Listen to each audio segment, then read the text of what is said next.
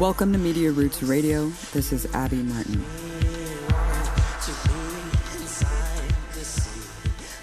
The last plane carrying U.S. military forces left Afghanistan today, meeting the August 31st deadline. Biden's set to close out the 20-year-long brutal war and occupation. U.S. personnel also blew up the last CIA base in Kabul on their way out. Total chaos ensued since the Taliban gained control of Kabul on August 15th, where horrifying scenes like people falling off aircraft and soldiers unloading into crowds have defined Biden's mad scramble to evacuate Americans and token Afghans who helped the U.S. And just days ago, a devastating suicide bombing carried out by ISIS-K left over 100 people dead, including 20 Taliban members and 13 U.S. soldiers. The official death toll from the blast is yet to be determined. But shockingly, witnesses say that many killed were actually shot by U.S. forces who panicked and started shooting into the crowd. For those who carried out this attack, as well as anyone who wishes America harm, know this: we will not forgive. We will not forget. We will hunt you down and make you pay. Biden's promise to carry out revenge for the attack resulted in a drone strike in a residential neighborhood that wiped out 10 members of the same family, including 7 children. Countless lives extinguished needlessly because of the U.S. empire's imperial hubris to maintain a 20-year criminal war that never should have been launched in the first place. Well, no one better to discuss everything that's going on in Afghanistan today and more about the disastrous effects of U.S. foreign policy is Scott Horton, editorial director of antiwar.com and author of the books Fool's Errand, It's Time to End the War in Afghanistan, and Enough Already, Time to End the War on Terrorism.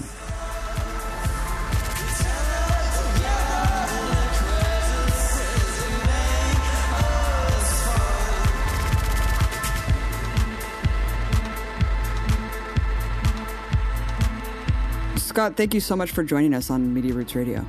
Happy to be here. Thanks for having me. So your book, Fool's Errand, is great. It's a very fun and enlightening read. I pretty much read it in about 2 days. Now that it looks unbelievably like combat operations are done in Afghanistan and that troops are being, or have been removed rather, including the 18,000 or so private contractors. I mean, you wrote a whole book on this, Scott. Why don't you give us your assessment on what was won and lost for the U.S. empire? Oh, well, you know, Garrett Garrett, the old writer from back in the, I guess, 30s and 40s and 50s, said that in the American empire, everything goes out and nothing comes back. In other words, there's really no benefit for the American people. If the mission was plunder and we're going to steal your gold and your lithium and whatever, at least the average schmuck could understand that, and there's a obvious imperial interest in doing so. As Donald Trump says, we'll just take their oil. You can scoop it up in one big spoonful and bring it home with you. Something like that.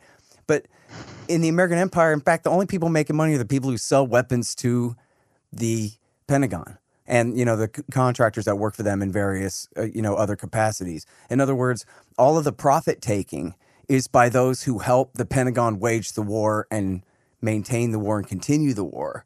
But there's really no benefit for the American people whatsoever. So, or even for the American empire. What have they gained? And you listen to them talk now, and I write about this in the book. This is sort of when they're grasping at straws and desperate measures. They say, yeah, but look at the strategic advantage this gives us, having a base in a country that borders Iran and China, which is just barely China, but yeah, and sort of Russia.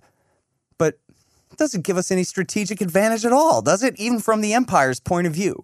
What good does it do you to have a bunch of troops at the Bagram Air Base in Afghanistan? There's not enough equipment there to wage a war against Iran, much less a nuclear war. We're going to station H-bombs at Bagram for a strategic advantage against Russia or China? Of course not. Not in 100 years would we do that. So what good do we get out of it at all? even from the empire's point of view, nothing really. Just money for people who are in on the project is really it. And then what have they lost? Well, what have we lost? A couple of $1 trillion, probably 10 trillion in opportunity costs from what that wealth could have been invested in instead. And, see the New York Times running articles like they did yesterday or the day before saying, yeah, actually, it is true that Mullah Omar offered to surrender.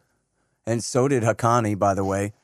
And that even going as far as accepting regime change, just for the sake of argument, they still, and there's a chapter in my book called Missed Chances for Peace, about how they still never had to fight a war this whole time. The Taliban accepted the new Karzai government as Islamic and legitimate. Karzai was a Popalzai Pashtun from the Kandahar province. His father had been an important chief, or a semi-important chief or something. So he was good enough, even for the Taliban to settle for. Could have just cut and run right then. All good, we did it. Hooray, congratulations. Even accepting, I'm skipping a lot of arguments here just to make the point. Even accepting regime change, we still didn't need to fight there. And if we didn't need to fight there, then what does that say about Iraq and Libya and Syria and Yemen and on into Mali and Chad and Niger and Nigeria and the rest too? None of this had to happen. None of it had to happen. Well, it's interesting too, because a lot of people now are, coming out there saying, yeah, the Taliban offered to give up bin Laden, and they kept saying, with evidence. But your book points out that they actually abandoned the whole with evidence thing. And like you said, I mean, they even were willing to accept the Karzai government, which is like unbelievable. And so there were so many opportunities to avoid what ended up happening. But I mean, everything from Carter, Reagan's attempt to bankrupt the Soviet Union by funding the Mujahideen, through Clinton's horrific policy toward Iraq, millions that died as a direct result of funding the both sides of that war, the Iran-Iraq war, the sanctions regime in the 90s. I mean, really, is all of this to just make short-term profits for defense corporations while essentially strengthening America's so-called enemies later on? I mean, how is it as short-sighted as that, really? It's crazy. I mean, the thing of it is, right, is you have the military-industrial complex, part of our economy, and then they pay eggheads at think tanks to write studies. And so it's a little bit of a chicken and an egg thing. Who could deny that these people have a strategy in mind, but also who could deny that they wouldn't have a job at all if Northrop Grumman wasn't paying them to write that stuff up, and they'd be out doing real work for a living. And so their argument would not matter because it wouldn't be made, or it would be falling on deaf ears. And so, I've long been of the opinion, I think I make this case a little bit in enough already. I don't know if I have enough to marshal like a book's worth of case about it, but there have been, indications, I should say, all along that the terror wars in the Middle East are really ultimately all part of our unending Cold War against Russia and China.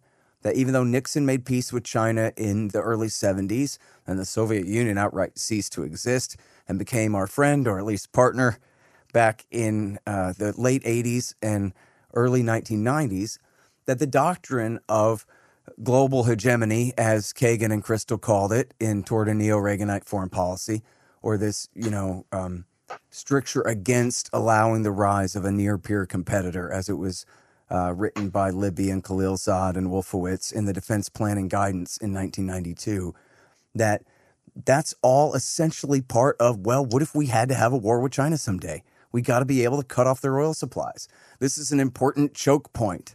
In fact, interesting coincidence, Dick Cheney testified on September 11th, 1991 to Congress. 1990 to Congress that, this is a really important choke point in the world, this Persian Gulf, and we have to control it. It's part of our leverage against our friends and our enemies, right? The Australians and the Japanese and the South Koreans, they all drink Middle Eastern oil all day too. And so it's a big part of our strategic power in the world. And then it was that night that H.W. Bush announced the New World Order in his speech to Congress, which that may have been the reason that the Al-Qaeda guys picked that day, as the anniversary, the 11-year anniversary of H.W. Bush announcing that we own the world. And but anyway, or it might just be sheer coincidence. I got the same birthday as Han Solo. It just happens to be that way. But I share the same birthday with George W. Bush. So, oh man, that's really too bad for you. I'm sorry. The one interesting thing that I've heard you bring up before, Scott, is this idea that Afghanistan had something to do with, or maybe some of the thinkers involved had something to do with thwarting the One Belt, One Road initiative. We talked about this on our last interview, but I wanted to ask you, going back to like one of the first, major pop culture things that really pushed back against some aspects, not all aspects of, but some aspects of the Afghanistan invasion was, the famous documentary Fahrenheit 9/11 by Michael Moore. And, I'm sure in retrospect, you could probably see some things that he got wrong or oversimplified, but specifically in that movie, he has this sort of, I think, an overly simplistic narrative about Karzai being sort of an emissary for, I think he even says Unocal specifically, that he was sort of there to make sure that an oil pipeline could be built across, practically the entire country of Afghanistan, cutting through it to the Caspian Sea. What do you think about all that in retrospect, that was sort of a way that a lot of, anti-war lefties and other anti-war people had looked at the situation from the beginning? How do you feel about that narrative now? And do you feel that it's oversimplified, or even maybe that it's not even correct? Well, it's certainly correct in the 1990s. I don't think that that's all. We'll get to the 21st century here in a second. But in the 1990s, the Bill Clinton government absolutely supported the Saudi and Pakistani effort to support the Taliban's rise to power in Afghanistan. And they made it clear that they wanted the Taliban to win outright. They didn't want a peace deal negotiated between the Taliban and Massoud and his Northern Alliance faction and allies, Dostum and them, because that would probably leave Afghanistan, they would have too much autonomy, right? They wanted the Taliban to defeat them totally so that they would claim a real monopoly on force in that country. So for exactly the purpose that they could protect an oil pipeline to run from Turkmenistan through Afghanistan, through the mountains, and out to the port of Karachi, which, boy, talk about hubris. And all in the name of keeping the gas, keeping the oil out of the hands of the Russians, finding a way to get Caspian oil out of that region without the Russians being able to take a bite of it. So, which is just incredible to think that would have been such a high priority instead of treating the Russians with just the basic amount of respect that they might deserve as still some form of major power after the end of the Soviet Union. As George Kennan says, these people were the ones who overthrew the USSR for us. And here we're kicking them while they're down like this. It's just not right. And then think of the hubris to think that they could, build a pipeline across, as you just put it, the entire length of Afghanistan and through the mountains and all the way through Pakistan to the port of Karachi. Of course, this is a total pipe dream all along anyway.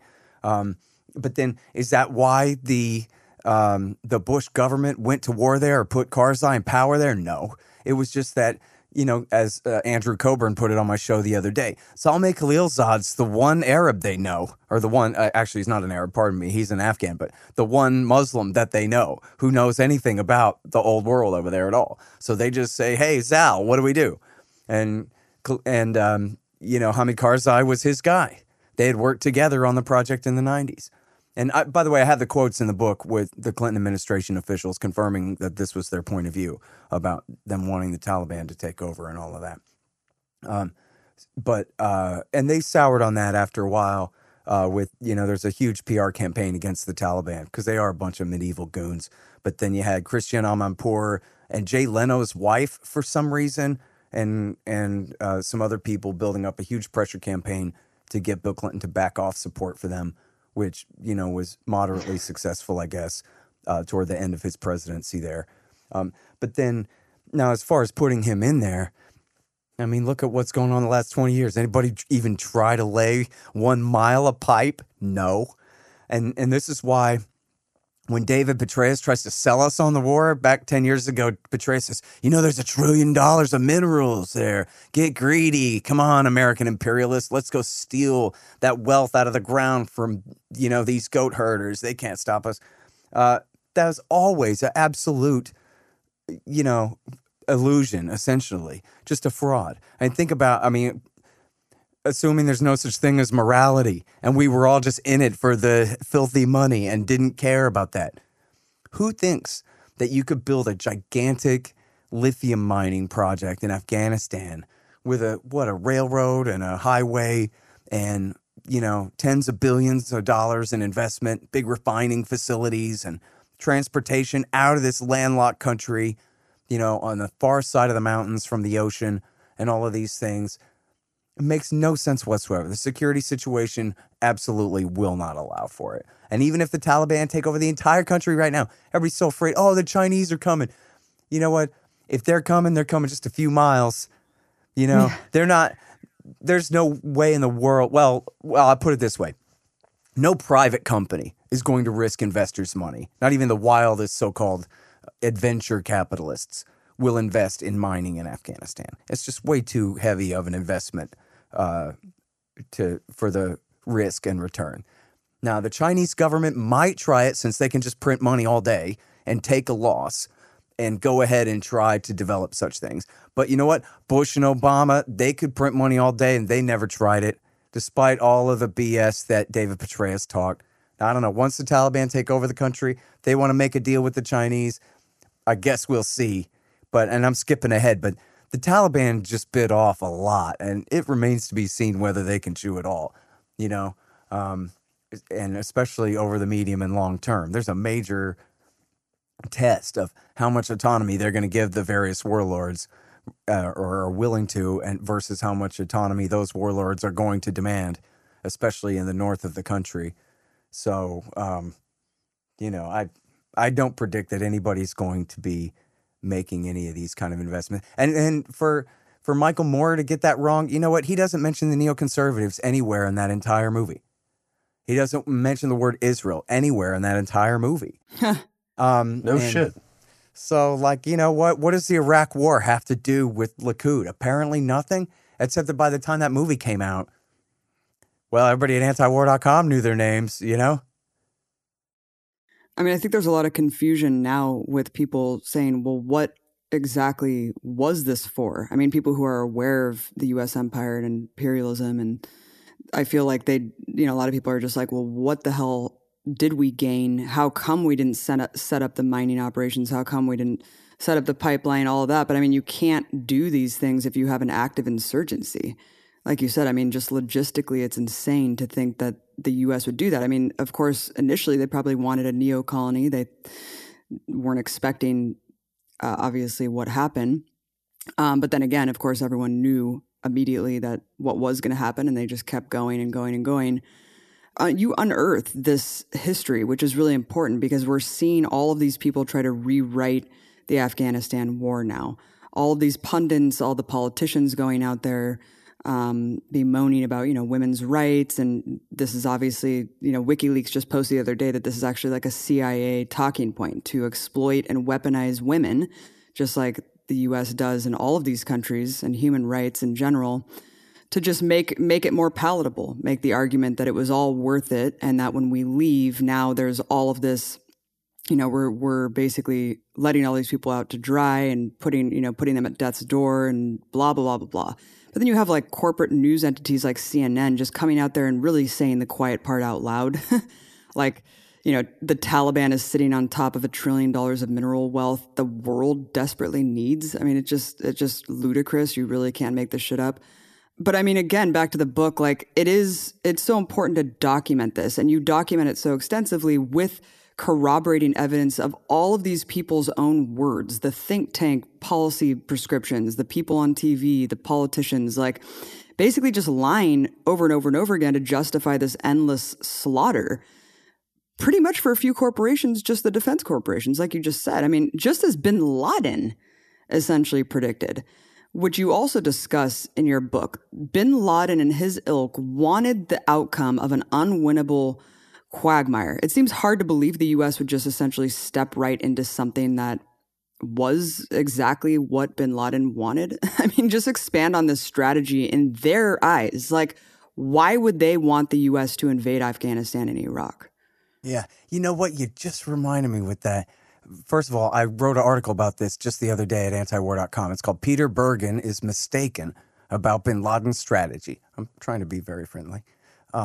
It's an honest mistake. But you just reminded me of another major evidence that should have gone in there that I neglected to add in that article, but is in the book, which is that, almost certain is in the book, which is that inside the Bush White House, they discussed that, bin Laden's trying to trap us into this thing and we should avoid that. And this was part of, in fact, Rumsfeld especially was behind that argument because he wanted to do, he had his pre-existing agenda was the transformation of the military to make it light and fast and heavily dependent on the Air Force and Special Operations Forces rather than, massive Army infantry divisions and this kind of thing.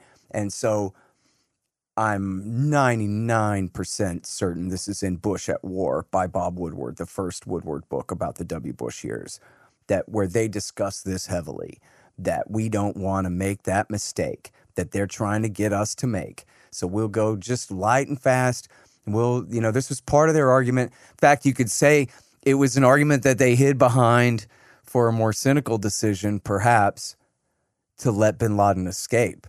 That, we didn't want to commit massive amounts of forces to the country because that would have been, contrary to what we were trying to do here. But, and in fact, I believe it was brought up in that context numerous times. So it's not, in other words, it's not just antiwar.com talking. This is the discussion between Tenet and Rice and Powell and Rumsfeld and Cheney and the rest of these people inside the government of how are we playing this? Or what's the context of all of this and all that kind of thing right there. But anyway, so in my new article, Peter Bergen is Mistaken About Bin Laden's Strategy, I cite all the best evidences that I can remember about bin Laden saying not just that he wanted to provoke a reaction and then defeat us and humiliate us in battle and drive us out, but that he wanted a war of attrition and in order to really replicate what had happened in Afghanistan in the 1980s, when, of course, America helped the Mujahideen and the Arab Afghan army to bog down the Soviet Union and bleed them to bankruptcy. Now, the reason I'm picking on Peter Bergen, and famously he was the CNN producer who went with Peter Arnett to interview bin Laden in 1997 and is, the CNN expert on it and all of that, is he says, and maybe he's even referring to me, I don't know, because I never hear anybody else really say this very much, but he says that, people go around nowadays citing this 2004 speech where bin Laden says, all along I was trying to draw you in and bog you down and bleed you to bankruptcy. But that's really his after-the-fact rationalization for the fact that his strategy didn't work. He thought that he'd beat us and we would be weak and we would turn around and leave very quickly after losing just a few soldiers.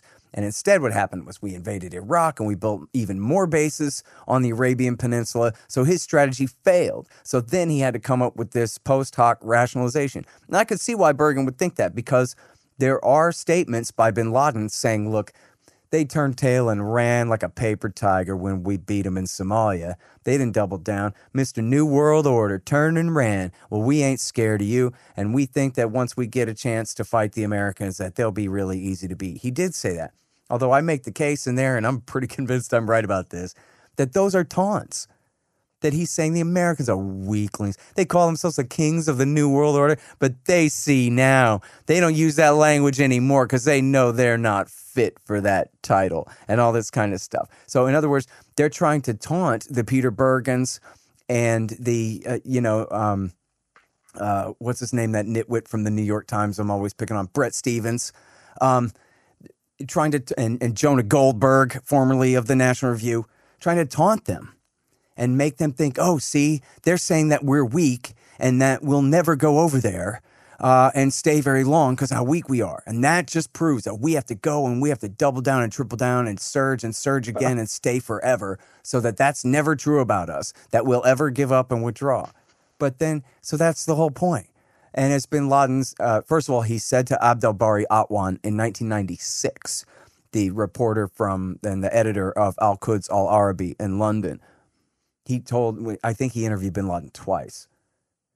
But anyway, in 1996, he said that what we're going to do is, look, we know we can't beat them on their own soil or anything like that.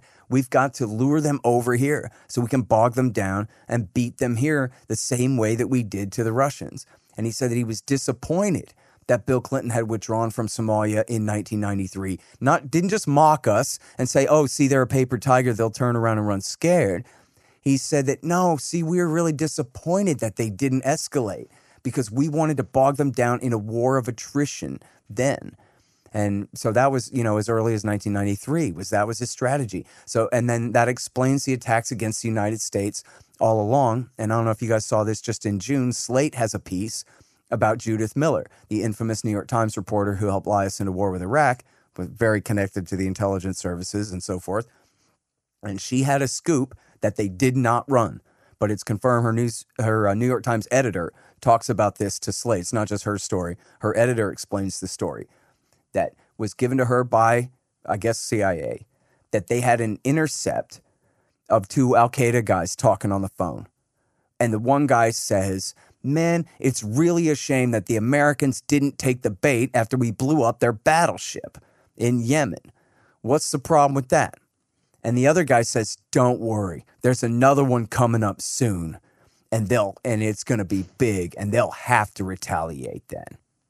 And so, in other words, they're baiting this trap. Now then, the real big one, I think, the most important one, is bin Laden's son Omar talking to Rolling Stone magazine in 2010. So at this point, bin Laden is still alive.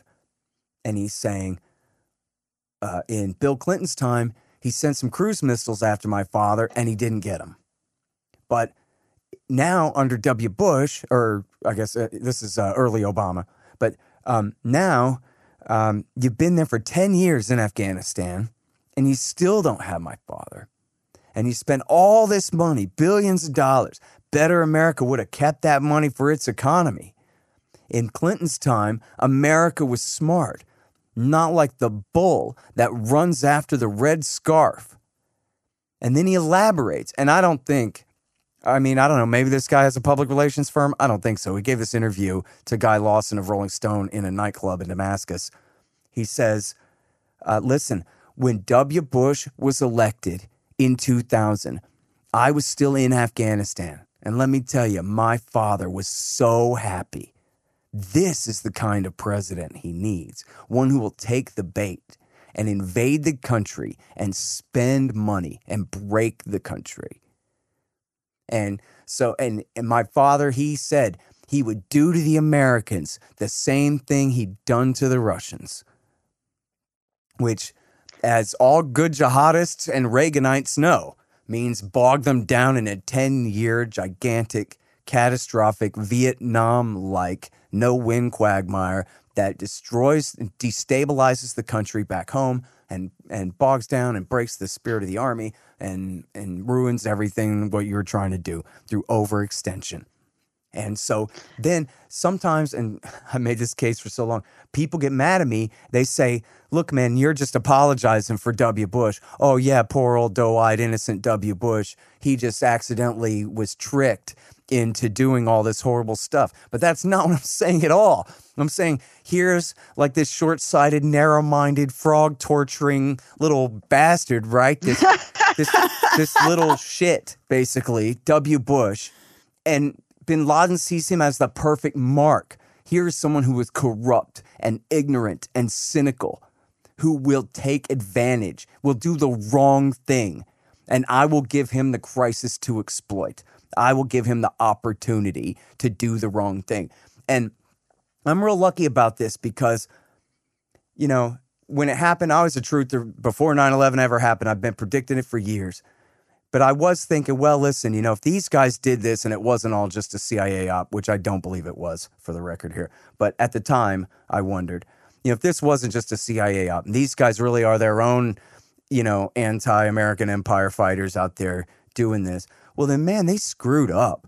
I mean, talk about giving Dick Cheney and George W. Bush a kick in the pants and the excuse to do whatever they want in the world now, you know? But then only, a month later, something like that, I read the brilliant William Norman Grigg, who at that time was the editor of the New American Magazine. That's the John Birch Society, conspiracy kook right-wingers, but he was the very, very best of them, let me tell you what, and he's going to live forever too.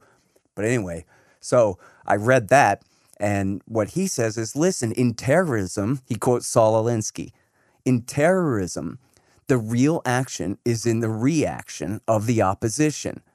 So, yes, bin Laden just gave Dick Cheney and Paul Wolfowitz an excuse to do whatever they wanted, but that's what he was trying to do.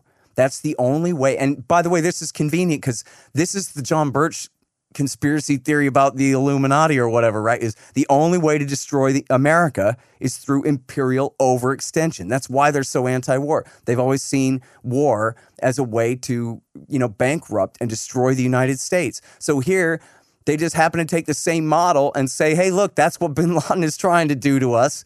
Only in this case, it really made sense. That's exactly right. This is what Zbigniew Brzezinski and Walter Slocum, two centers of Rockefeller power and the attention of, certainly Brzezinski, I don't know about Slocum, and the attention of the John Birchers for all those years, this was their plan against the Soviets in 1979. We'll give them their own Vietnam.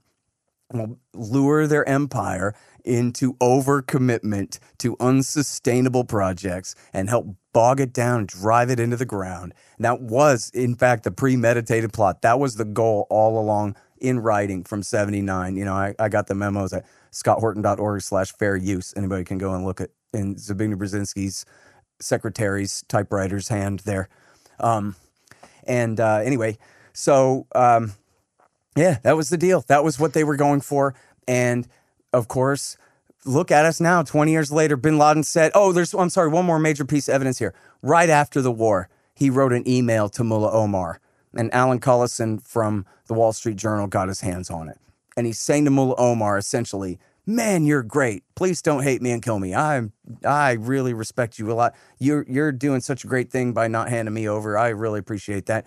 And by the way, essentially, like, even if we die in this thing, remember, the Americans only have two choices. They could turn around and run and lose their status as a world power, or they can commit to a long-term war here, in which case we'll eventually beat them. I think he says in about 10 years' time or so, we'll drive them out, and then it will be just like the fall of the Soviet Union, and it'll destroy their empire. So plan A and plan B. Either way, America loses, and you come out the hero, Mullah Omar. But there it is, plan B.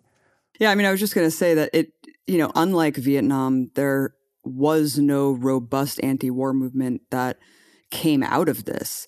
And unlike Vietnam and unlike the Soviet Union getting bogged down in Afghanistan, it did not bankrupt the United States. And it's almost like, I mean, looking back on it, it's like, what did it really do other than open up this giant new territory in the Middle East to give carte blanche to all of these warmongers to just continue to do whatever the fuck they wanted to?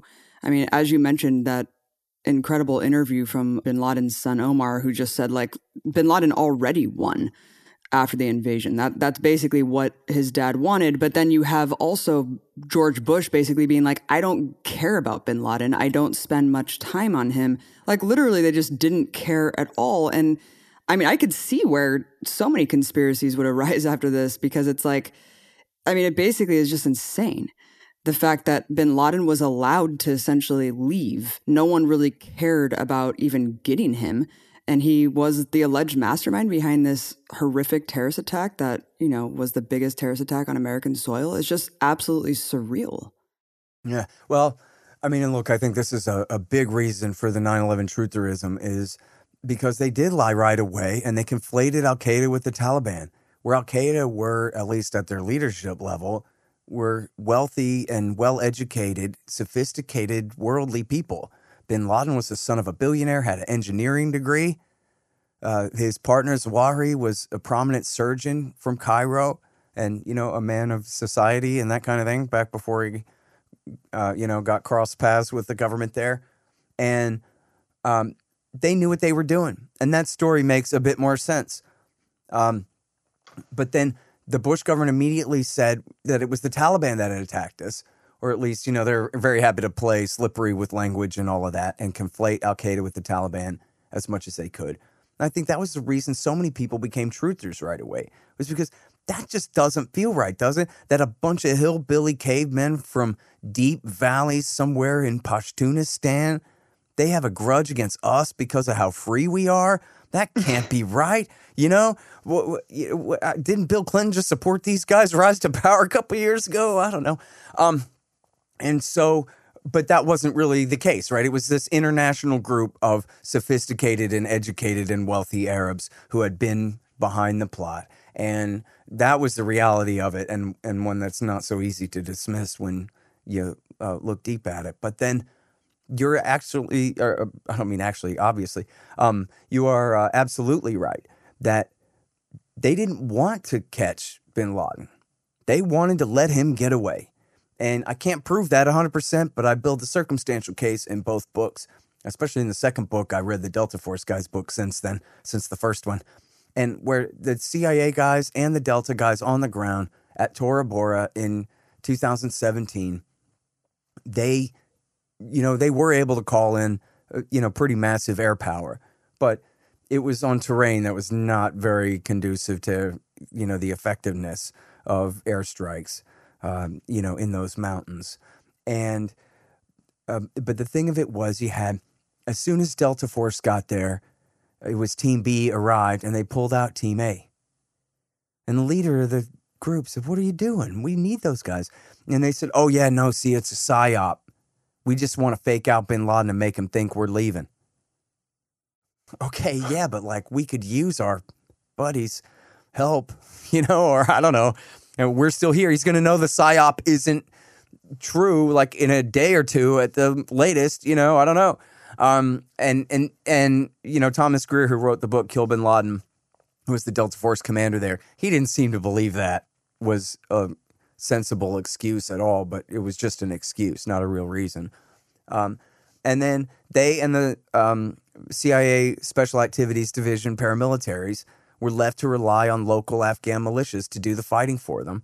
And no matter how many times they begged for reinforcements, and it must have been, a solid half a dozen, and I think it must have been many more than that.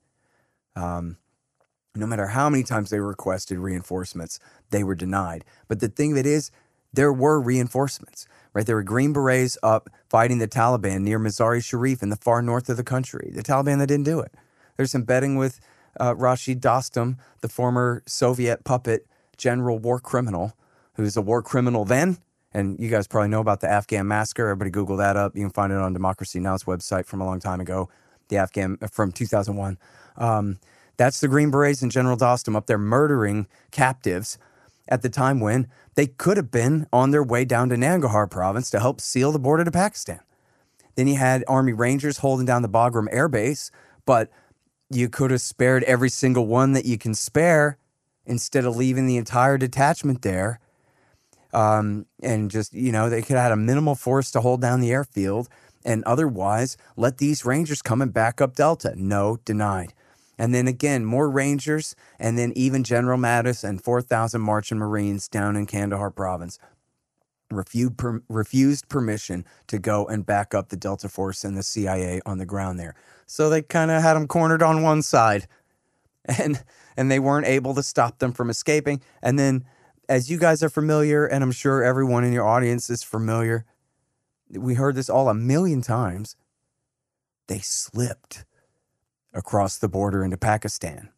And that means that then they vanished into thin air. Or that means that the border to Pakistan is a semi-permeable membrane that no one is ever even supposed to consider whether the Americans could have crossed that border into a friendly, cooperative country at the time in hot pursuit of their quarry who just killed 3,000 American civilians, or 2,500 American civilians and a bunch of military officers and all of that as well. Nope. Unfortunately, they just jumped into hyperspace and there's no way to chase them. And that's just it. And, but meanwhile, it turns out, according to Thomas Greer, the Delta Force commander, the book is called Kill Bin Laden by Dalton Fury. That's his alias there, but it's Thomas Greer is his name. And He did a 60 Minutes episode, and everybody can look this up on YouTube. Thomas Greer or Dalton Fury, 60 Minutes. And you'll see it where they build a model for him and everything. And he explains how bin Laden got away, which direction he went, and how the Delta Force had all these different plans for how to go after him, how to corner him. We're going to fly into Pakistan and then come over the mountains. Or we're going to drop a bunch of mines in the only 2 or 3 valleys he had to choose from to escape, and et cetera, and on, and just denied. And the way Greer talks about this, he says, when the Delta Force is deployed on a mission and they ask permission to make a tactical change in order to accomplish their strategic objective, they are given permission 100% of the time.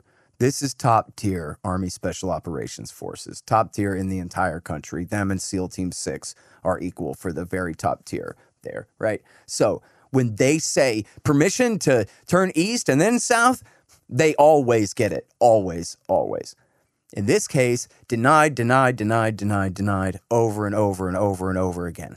And to quote Greer and Gary Berntsen, the CIA officer in charge there, repeatedly, just couldn't understand it. Just didn't make sense. But of course it does make sense. Oh, one more thing about that. CIA officer named Robert Grenier was the station chief in Islamabad at the time. And America had already threatened Pervez Musharraf's government that you're going to sacrifice your alliance with the Taliban starting right now, buddy, or we're going to turn, as Dick Armitage put it, Powell's deputy at state, that will reduce your country to the Stone Age. He didn't even give them a chance to say yes yet before he threatened them with nuclear devastation over there. And then he did say yes, of course, we're at your service, America, whatever you say. So Grenier had already arranged with the Afghan Frontier Corps and Army that when the Delta Force comes across the border in hot pursuit of any Al-Qaeda guys who are able to get away, that we want to make sure and have established deconfliction so that we don't have a friendly fire accident and our Delta Force guys don't get shot by our Pakistani friends. And so that was already set up, ready to go. And then they just never had opportunity to use it because Bush and Cheney and Rumsfeld and Franks refused to let them proceed. In fact, Ron Susskind talks about how Gary Berntsen's commander back at CIA, who was, I'm sorry, his name is escaping me right now. It's on the tip of my tongue. But anyway, he went to the White House and laid out a map on the floor or on Bush's desk and said, here's where we're at. We're right at the Pakistani border. All we need is some reinforcements here. We just need some Rangers, whatever it is. No luck. Told, sorry, Charlie. They had every reason to do it. And one more thing, and this is again from Bob Woodward's book, Bush at War, was that as part of the discussion in the White House, first of all, Rice, the National Security Advisor, and George Tenet, well, I don't know George Tenet personally, but I guess the CIA was recommending through him or whatever that we should just kill Arabs. And we should try very hard to leave the Taliban alone and give them reason to separate themselves from their barely tolerated Al-Qaeda guests here. And maybe they'll just stay out of our way and we'll just take care of that. So that wasn't just, Justin Raimondo talking. That was, a significant, that was, a principle on the National Security Council at the time, or two principles arguing that. And then, the other argument was, of course, led by Donald Rumsfeld and I guess, quietly Dick Cheney. And that was that, no, because we want to expand the war. And we want to essentially, they say, if we kill bin Laden, that is not victory. And if we fail to kill bin Laden, that is not defeat. This war is way bigger than catching the guilty. And in fact, you can see in the argument where catching the guilty could be a real problem. What if we do kill bin Laden and then the American people think that the war is over? And Rumsfeld suggests we should start bombing Baghdad right now so that the American people understand that this war is going to spread throughout space and time, that it is not to be, confused with wanted dead or alive, the guilty of those who attacked us. Oh, no. It's a whole new order we're going to build now. And so and that's clearly the motive for letting bin Laden go, is they wanted to build a series of scare stories about how bin Laden could receive Iraqi chemical weapons or nuclear weapons even and use them against us. As Bush said, imagine September 11th, only this time with Al-Qaeda armed with Iraqi weapons of mass destruction. And they pushed that lie. Oh, man, did they push that lie for, a year and a half straight in order to get us into Iraq. And you can see how nobody cared about Saddam's alleged alliance with bin Laden if bin Laden was already dead. And if the American people felt like, yeah, that's what you get for messing with us. We get our revenge, and now, but we won, right? USA. Remember the big, I don't know how forced this was, but all the big celebrations when they finally got bin Laden in 2011? Well, what if they just done that at the end of 2001? Now, a year and a half from now, You're telling me we got to attack Iraq? When my high from all the fighting has already subsided? You know what I mean? It wouldn't work nearly as well. They had a public relations initiative to launch, and so I think it's essentially proven. It's very clear to me that was why they refused to commit the forces necessary to make sure to get bin Laden and Zawahiri and their friends there. Just a few hundred guys, no more than 400 guys there hiding at the... And by the way, Peter Bergen and Peter Arnett and John Miller from ABC News and Robert Fisk, I think, went there. Yeah, I'm almost certain Robert Fisk also went there. They'd all gone to the Lion's Den in the Nangarhar province, Tora Bora Mountains, right there. The bin Laden's secret hideout thing, where he wasn't living at the farm near Kandahar City. That was where he stayed. They knew that. So why couldn't the military just drop every paratrooper they got on Tora Bora first thing?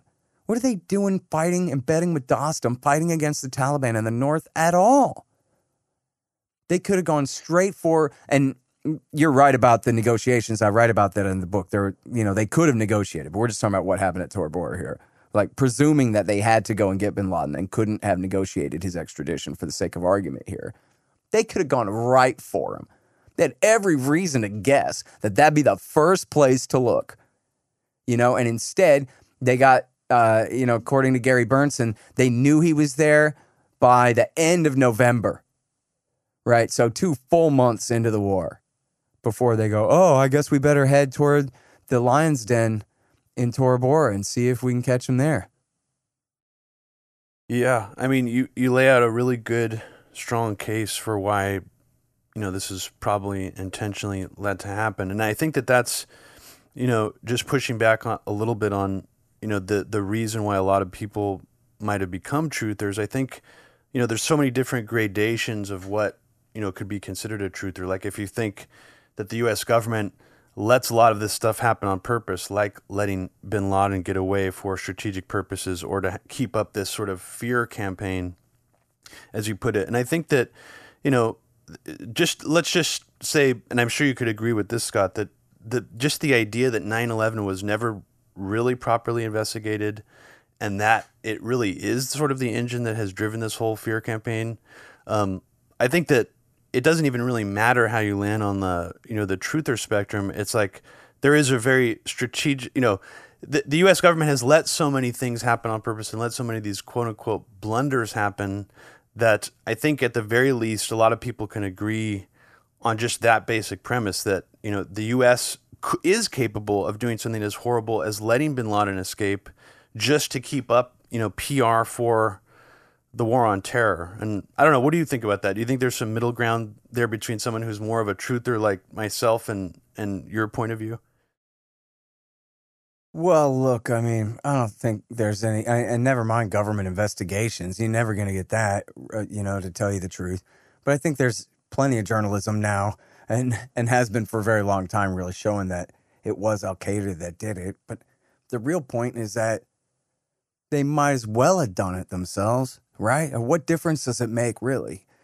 With the level to which they exploited it, the level of cynicism to which they exploited that tragedy in order to get away with bloody murder across the world against 1 million people and more who didn't do it and had nothing to do with it. And it's, Guinness Book of World Records types crimes against humanity. What can I say? So that's a good reason to be a truther, is why wouldn't they have done it, right? But then again, look, that's the same reason that why bin Laden did it, right? The way he put it was, look, you think that your blood is blood, but our blood is just water. Well, that's not true, and we'll show you, right? History didn't begin in this century. The Americans and their partners, the Israelis, have been killing people, a lot of people, for a long time. And, Abby rehearsed at the beginning there. After the Iran-Iraq war, the entire Iraq War 1.5, waged from bases in Saudi Arabia from, all through the 1990s and into the W. Bush years. That was the motive. And bin Laden said it over and over again. You can find all these statements over and over again. Every time he talked to Robert Fisk or any of these other reporters, all he wants to talk about is Palestine and Lebanon. And by the way, this is just interesting. I don't know if anyone wants to make any hay of it or whatever, but this is something Michael Scheuer pointed out a long time ago, that when Bill Clinton was helping the Turks slaughter the Kurds in the 1990s, arming them and financing them and turning a blind eye and protecting them diplomatically and everything, bin Laden didn't say anything about that. Even though the Kurds are Sunnis, but he didn't say anything about that. Evidently, I don't know. But then when the Israelis are killing Shiites in southern Lebanon, bin Laden stuck up for them. It's like, in a way, he's almost like an Arab nationalist here, where he's not so sectarian when it comes to Sunni and Shia. And in fact, of course, was complaining about the bombing in the no-fly zones and the sanctioning of the Iraqi people who were starving, many of them, of course, the supermajority of that population being Shiites at the time. And he wasn't really being sectarian in that way. He seemed much more like an ethnic nationalist than a religious one in that sense. You mentioned Michael Scheuer, who was the head of the Alex Station bin Laden unit. And there's so many, just isolating that, there's so many interesting examples of how they could have taken out or assassinated bin Laden if they really, really wanted to, it seemed like, but they simply did not during the whole Clinton era. But there's a really fascinating juxtaposition here. You mentioned Peter Bergen earlier.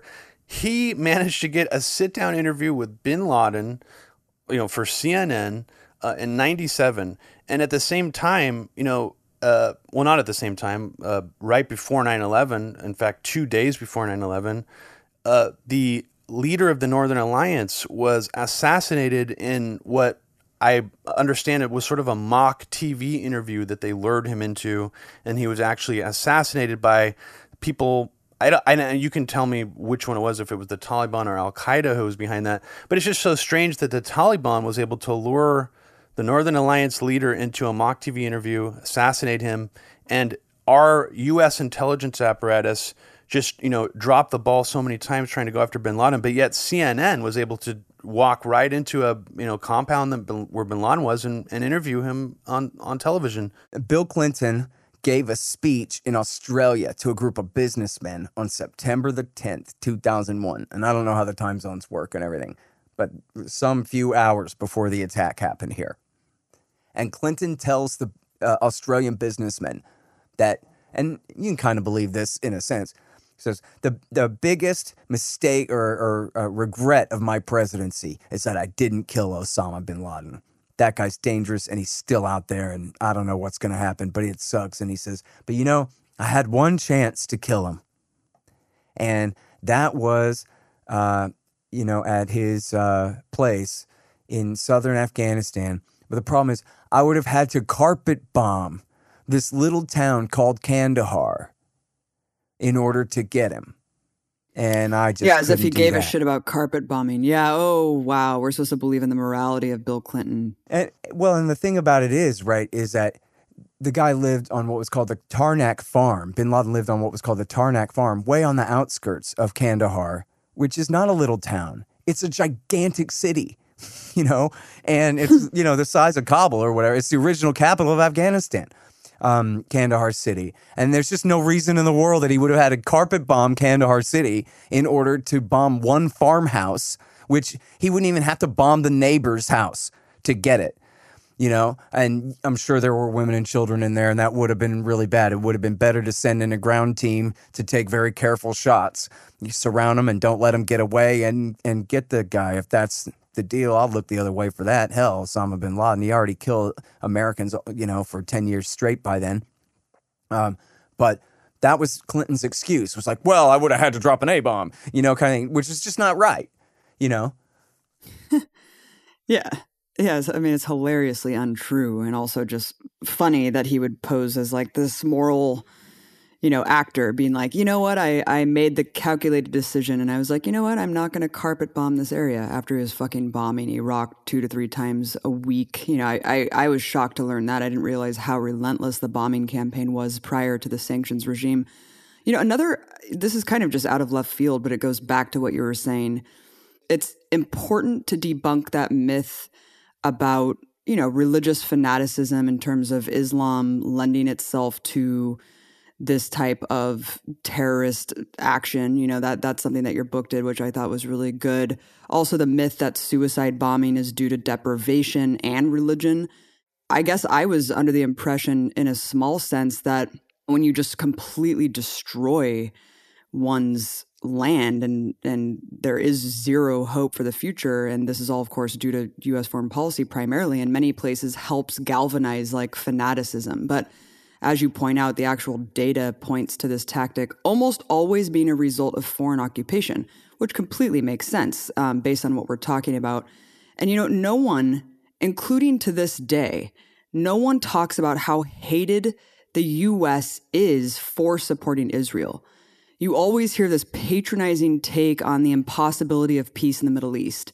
Meanwhile, this colonial Zionist project of the state of Israel is pretty much the center of a lot of strife and anger, especially toward the U.S. It's not our freedom, it's our foreign policy. I mean, I don't even have a question there, but it's just so incredible to me.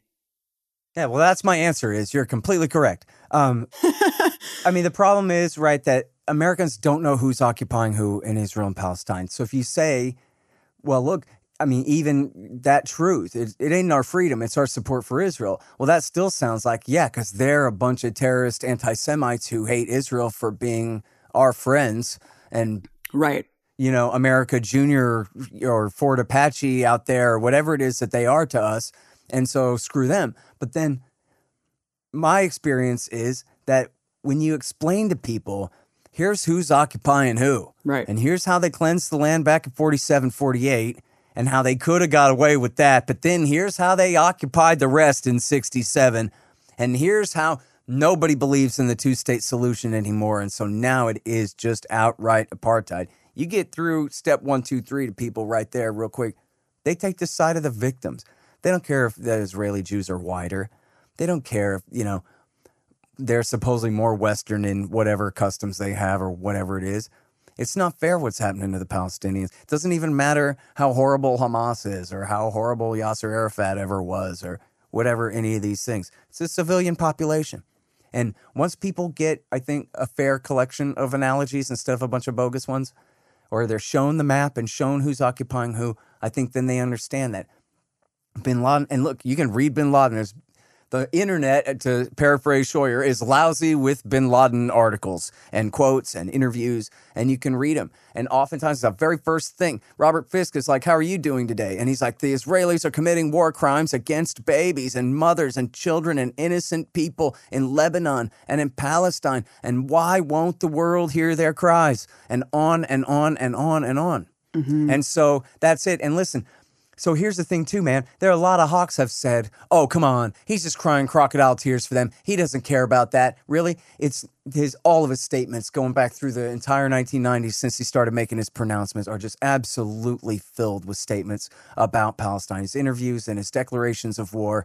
And here's the most important anecdote for the American people to understand, to tell this story about why this matters to us, was that Mohammed Atta, who flew Flight 11 into the North Tower, I'm pretty sure it was, who was, characterized as the lead hijacker, the lead organizer of the hijackers in the United States. He was in Germany studying to be, he was from Cairo, Egypt, and he was studying to be an engineering student. And in 1996, after Shimon Peres came to power in Israel, he was continuing Yitzhak Rabin's anti-Iranian turn, and that included an attack on Hezbollah in southern Lebanon and whoever was around, I guess. And he ended up, Israeli forces during that, well, first of all, as soon as they declared war and invaded, Mohammed Atta and his buddy Ramzi bin al-Shibh, who is now in Guantanamo Bay, I shouldn't overstate this. I forget now if bin al-Shibh did as well. Certainly bin al-Shibh was his buddy, but definitely Mohammed Atta filled out his last will and testament right then, which was like a symbolic act, meaning I'm hereby joining the army to fight against the enemy here, whatever it takes, right? I'm willing to die for this thing, kind of thing. Then I think it's the next day or 2 days later after that, because we got the exact date of that. It's all in the books. In fact, there's a book. The primary source here is Terry McDermott, and the book is called Perfect Soldiers, where he writes all about this. And so it was, I think, 2 days later after Mohammed Atta, sort of abstractly joined the army here against us, that Israel perpetrated what's now called the first Qana massacre, because they did it again in 2006. But anyway, in this case, it was a UN shelter, and they killed 108 women and children. And then it was, I guess, a month or two after that bin Laden put out his first declaration of war. And first of all, it's titled Declaration of War Against the Americans Occupying the Land of the Two Holy Places. Pretty subtle, huh? And of course, it goes on and on about America bombing Iraq from those bases in Saudi, of course. But then he also talks at length in there about the Qana massacre and the Israelis in Lebanon, and blames the Americans for what the Israelis are doing in Lebanon. And he talks about in graphic terms, we'll never forget the images of the children's heads and arms and legs severed from their bodies, et cetera, like that. It kind of takes it serious, you see. So then Mohammed Atta and Ramzi bin al-Shibh, they read this and they said, let's do it. That was when they decided to travel to Afghanistan and volunteer their services to bin Laden and his group. That, guess what? We're studying in Germany right now. We could probably get a student visa and get to the United States, et cetera, et cetera. So how can we do this? And so this is what, instead of, they hate us because we're free. They hate us because we respect our mothers and sisters or whatever it is, right? Look. Our French fries. Yeah, exactly.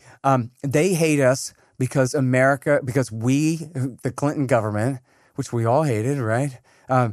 They hate them too. And they hate them for supporting Israel's violence in Lebanon. And that may be confusing to people at first, but it ain't that confusing, It is intense when you just read bin Laden's transcripts. You mentioned that one infamous interview, what was it, 96 or whatever. But it's crazy. A lot of it just sounds like someone who's talking today in the anti-war movement. Minus the kind of religious, undertones to it, which you point out was just being used as fuel. It really at its core was about foreign policy. It's pretty stunning. Yeah, no, look, and if you go back and watch it's Peter Arnett. Peter Bergen was the producer, but Peter Arnett is the guy interviewing bin Laden. And then John Miller from ABC News also interviewed him. And both of those are on video and are, for TV production. And so I think it's especially the ABC News report from 98, the John Miller thing. They go on and on and on, describing this entire thing before they even show the video interview with the guy. And the entire context is they hate us because of our bases in Saudi Arabia that are being used to bomb Iraq, and our support for Israel, our support for dictators around the region. Nobody said anything about they hate us for our freedom until late 2001. Everybody knew. There was no question about what their motive was. They said what their motive was. In fact, that was David Cross, the formerly great comedian, had a bit about that, where they don't hate us for freedom. What are we, kindergartners? They hate us because of our bases in Saudi and our troops in Saudi Arabia. Oh, how do you know that, David? Because that's what they effing said. Well, you have to ask yourself at a certain point, why are we being treated like kindergartners? Because it is laid out pretty explicitly. And also, there was a trial that you talk about in the book where, even the judge was just no, just ignoring everything that was articulated about U.S. foreign policy. And you just see this pattern repeated over and over again. And we are essentially, completely dumbed down to the point where how do we not know this? It's absurd. I mean, there's not even a question there. It's just, it disgusts me. We end the war on terrorism, but we don't end the policy of dominance in the Middle East, then we're going to keep having terrorist attacks. We have to completely butt out over there. And, just recently, as Biden has begun to kind of sort of indicate that he might be a little bit less committed to Saudi Arabia's priorities, they raced to Baghdad to meet with the Ayatollah's men, right? To meet with the Iranians. And they've already started talking. And the more incentive we give them to talk, meaning the less support we give them, the less we take their back when they refuse to talk and negotiate, then the more they're going to do the right thing for themselves. So, which is not to say that if America butts out, all Middle East problems are going to resolve themselves, but you can't point at a Middle East problem that ain't our fault right now. So you got to at least quit doing the wrong thing first for the right thing to even have a chance, it seems like. Given that we haven't really talked too much about the Biden withdrawal from Afghanistan and the subsequent media reaction to it, which has also been quite intense to watch, I wanted you to comment on how you felt about what's happening now with the media's reaction to it and what you think of what Biden has done so far in that area. And then in addition to that, given what's happening right now with that, and just since it's been so long since you've released A Fool's Errand, what would you say, would there be anything in the book that you'd want to add in there now that it's been, several years since you put it out? And what would that be if there was some kind of addendum you could throw into the book now? Or is there some plan to actually do some kind of future pressing where you do add an addendum to it based on events that unfolded since then? I'm not going to go back over it and add to it. I could do a summary of how Trump handled it. I published that book. I wanted to have it out, very early on so it could be part of the debate before Trump's escalation. And I knew it was coming. I finally published the book because I just couldn't wait anymore. And so the book was all, in the future tense. Trump is going to do this and this and this any day now. And then 5 days later, he made his big announcement of his new surge. And this is, in August, would have been the 21st of 2017. And I went, great, thanks a lot. So I had to go back through the book, and I had to change 3 future tenses to past tenses and then republish the thing, which is, I don't know. Anyway, I would have preferred to have it out earlier and to be even a minuscule part of the debate over whether to do it or not, that anybody out here in the country cares at all and would take his side in resisting the pressure to do it. But he did escalate. He did give in to Mattis and McMaster, and he gave them, I forget now, guys, forgive me, if it was 5,000 or 10,000 more troops. And they sent some Marines to Helmand, and they sent some more Green Berets to Nangarhar province to fight against the Islamic State so-called group there for a little while. And they vastly escalated airstrikes. I'm pretty sure it's Air Wars. Definitely Air Wars, but also the Cost of War Project, I think, has a good piece about this. And just the escalation of the air war and the rise of civilian casualties. I think it's in the low tens of thousands of people who were killed in the air wars just during, 2 years of Trump there. Yeah, it was the highest civilian casualty rate since 2001 during Trump, from the bombings. Or since 2010, since the height of the surge under Obama, I think. Mm-hmm. But yeah. But anyways, but then, the truth is that he did, make this absolutely heroic move, which was he hired Zalmay Khalilzad to go over there and make a deal with the Taliban to cut the Kabul so-called government out, which they would always sabotage any agreement. They don't want an agreement. They want America to stay and back them in power, of course. So they finally, abandoned that qualification that it would have to be, that the talks would have to include the Kabul government there. And instead, they did this bilateral deal with the Taliban that was very simple. We'll leave, and you promise to keep, and we'll have a ceasefire, and at least on the ground, and we'll leave, and you'll promise to keep Al-Qaeda out. And they said, well, we'll promise to not let anybody use Afghanistan as a base to launch attacks against any foreign countries. How about that? Which, it's amazing that Khalilzad was not able to insist. No, seriously. He compromised with him on that. Although I haven't seen any evidence that there's any real Al-Qaeda in Afghanistan in forever. And even the hawks, the best informed hawks, will say, "We'll check the UN reports." But the UN reports just say, "Well, somebody told us."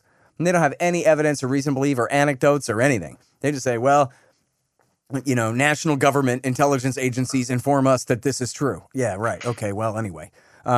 And then, the media, if you read Reuters about it, they'll say, well, supposedly there are members of Al-Qaeda in the Indian subcontinent. In other words, a new name for Pakistani fighters in Kashmir or something like that, which just has nothing to do with bin Ladenite terrorism against the United States at all. They might as well invoke Al-Shabaab in Somalia or something. It's just not the same thing. And, I guess that could change, but all I hear is a lot of hot air about a current Al-Qaeda presence in Afghanistan and see virtually no evidence of one whatsoever. And where that ISIS group has popped its head up, the Taliban are the ones who kill them. In fact, you can read an article in the Washington Post from October 2020 where JSOC is flying drones as air cover for the Taliban and helping them fight a war against ISIS in Nangarhar province. And they called themselves and they don't even say if it's Delta or Navy SEALs or what. They just say it's a task force. It's a JSOC task force.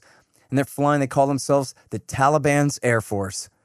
And the Americans say, okay, well, fine. Let's make a little mini awakening out of this. And we'll take the Taliban side against essentially these disaffected factions and former members of the Pakistani Taliban is really who the ISIS group is there. Well, you see this a lot. I mean, this completely counterintuitive, basically as at the same time in the public perception, they're lumping this all together, but on the ground, they are contradictory groups, ideologies that are warring with each other. And, the U.S. is essentially providing air cover for our alleged enemies. And it's just fascinating to see this play out over and over again.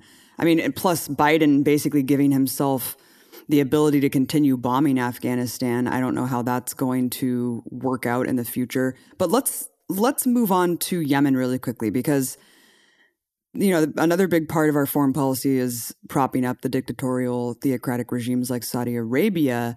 You and your work you really enlightened me about why the U.S. got involved in Yemen in the first place. And especially the counterintuitive nature to the U.S.'s stated goals to fight Al-Qaeda in the Arabian Peninsula. I repeated 2 quotes I found out about through your work on Joe Rogan's show. But can you elaborate more on why the U.S. war on Yemen was done to, quote, placate Saudi Arabia? Obama told the CIA to launch this drone war that he really wanted to kill Al-Qaeda guys in Pakistan and in Yemen, which in fact, ever since they let bin Laden escape from Tora Bora, this is the first time they ever really had fought a war on terrorism and the whole war on terrorism was they were to go. And not that it was justified. Of course, it caused terrible collateral damage or anything, but it was just the first time that was their actual target I guess they had made a self-fulfilling prophecy of bin Ladenites in Iraq there for a time. But anyway, in this case, they're killing these guys and it's only making matters worse. It's recruiting more people into their ranks and all that. And people should read, it's very brief. Jeremy Scahill in The Nation magazine from pretty sure 2011, I guess, saying Obama's Yemen war backfires or whatever. Yemen war backfires, something very close to that. And it's great. It's about how all the collateral damage, of course, just made matters worse. All that blood is just fertilizer for Al-Qaeda's weed growing, kind of thing. And at the same time, they're bribing Abdullah Saleh, who's the president in the capital city of Sana'a, and he's the guy who reunited the country, or united it maybe for the first time, I don't know, or reunited, I guess, in the very early 90s, and America supported him ever since then. And so Obama's paying him off, and he's paying him in guns and money. Now, Saleh's taking the guns and money, and he's fighting against a group of Shiites called the Zaydis, who live in the north of Yemen, and their political designation is the Houthis, which is really like a tribal, family, a powerful family's last name, I guess, the Al-Houthis. And they had risen up originally in response to Egyptian and Saudi meddling in the first place I guess Saudi and then Egyptian meddling in the first place back in history. Anyway, but so this group of Shiites, they were fighting with Abdullah Saleh, and he attacked them 6 times, launched major offensives against them 6 times, and lost. And so just like America's war in the south of the country and the drone war against al-Qaeda, which was counterproductive, Abdullah Saleh's war against the Houthi Shiites in the north of the country was also very counterproductive and just made them more and more powerful every time they beat him. Interestingly, he was supporting the Muslim Brotherhood faction there called Al-Islah and the al-Qaeda group. At the same time he's letting America bomb them, he's using them to fight against the Houthis in the north of the country. And at the same time, he's actually even supporting the Houthis against his own army and the Muslim Brotherhood and al-Qaeda guys because he's afraid of his army getting a little too big for their britches. So he's actually playing both sides and helping the Houthis fight them too. And I got all that in the book. So anyway, that might be why the Houthis always won, because he was playing a double game and maybe not calculating it too perfectly. All right, then Manning leaks the cables. And first the Iraq and Afghan war logs, and then the State Department cables come out in late 2010. And this, immediately sparks a revolution in Tunisia and in Egypt. And then the whole region says, wow, you can do that? And then there's Day of Rage protests all over the place. And we all know the story. It went really bad in a lot of places too. But when the Arab Spring came to Yemen, what happened was all different factions, peacefully descended on the capital city in massive protests, and including the Houthis, and came and demanded that Saleh leave power. And, it was just like the scene in a lot of places around the region at the time. And then, but there were 2 different assassination attempts against him, and I'm not sure who did that. But on the second one, he was, I guess, pretty severely wounded and had to go to Saudi Arabia for, medical treatment and to convalesce from his wounds. So, and then I guess eventually just went home. Then Hillary Clinton came in with the Saudis, and they eased him out of power, basically. Gave him an offer he couldn't refuse to get him out. And they replaced him with his vice president, a guy named Mansour Hadi. Now, Hadi, that was like, okay, according to the Constitution or whatever, but that's not what any of the people in the street wanted at all. And instead of just letting the people of Yemen sort this out themselves, the Americans came to preempt their wishes, essentially, the Americans and the Saudis, and install this guy who would be the America's safe bet, who we wanted to be in charge there. And so he was a really lousy dictator. Saleh was a ruthless guy, but he at least had a talent for, running North Jersey kind of thing. But this guy just didn't. So all he did was make everybody angry. And so he stayed beyond his term without holding new elections. And he proposed a strong federalism program that would have essentially cut the Houthis off from the Red Sea, which was extremely important. And he ended all subsidies for fuel, which raised the price of gasoline like 300% or whatever it was. Absolutely outrageous for customers on the street. And on like that. I forgot all the different, political sins that he committed, even against his own interests there and his blundering. But he finally provoked, and then he attacked the Houthis. I guess he thought that would be wise. And he started the fight and attacked the Houthis, and they beat him. And then they marched all the way down to the capital city. And this is at the end of 2014. All right. So I won't recap just because it would take just as long. But everybody rewind that, listen to that one more time. Okay. Then the Houthis take the capital city, Sana'a, at the end of 2014. And at this time, importantly, Lloyd Austin, our current Secretary of Defense, was the chair of, or the commander of Central Command, CENTCOM, the military combatant command for, for everything from Afghanistan to, or I guess from Pakistan to North Africa. And he says, well, listen, these Houthi guys, and it makes sense that the military would think of it this way, right? They're not the CIA. They're like, hey, these Houthi guys like killing al-Qaeda guys, so let's help them.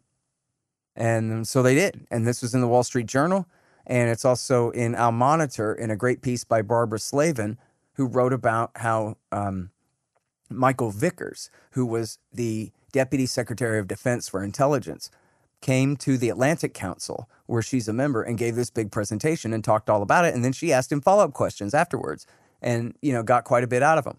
And it's very clear that what happened was they were, proud to say that they were giving intelligence to the new Houthi government in Sana'a because they like killing al-Qaeda guys. So we give them intelligence to kill al-Qaeda guys with. And then I don't know if they were claiming any successes so far or whatever. That was clearly the plan. And then it was just 2 months later that Barack Obama turned around, stabbed the Houthis in the back, and took al-Qaeda's side against them for real, and essentially called off the war against al-Qaeda there. Like, technically, they still had a few drone strikes and a few special operations raids against al-Qaeda in the last 6 years, but come on, man, who's zooming who? These guys are part of the UAE's militia. These guys have been part of the anti-Houthi alliance from the very beginning. The Houthis know that the al-Qaeda guys would kill them all dead if they could, and I guess vice versa too. So, these are the bitterest of enemies.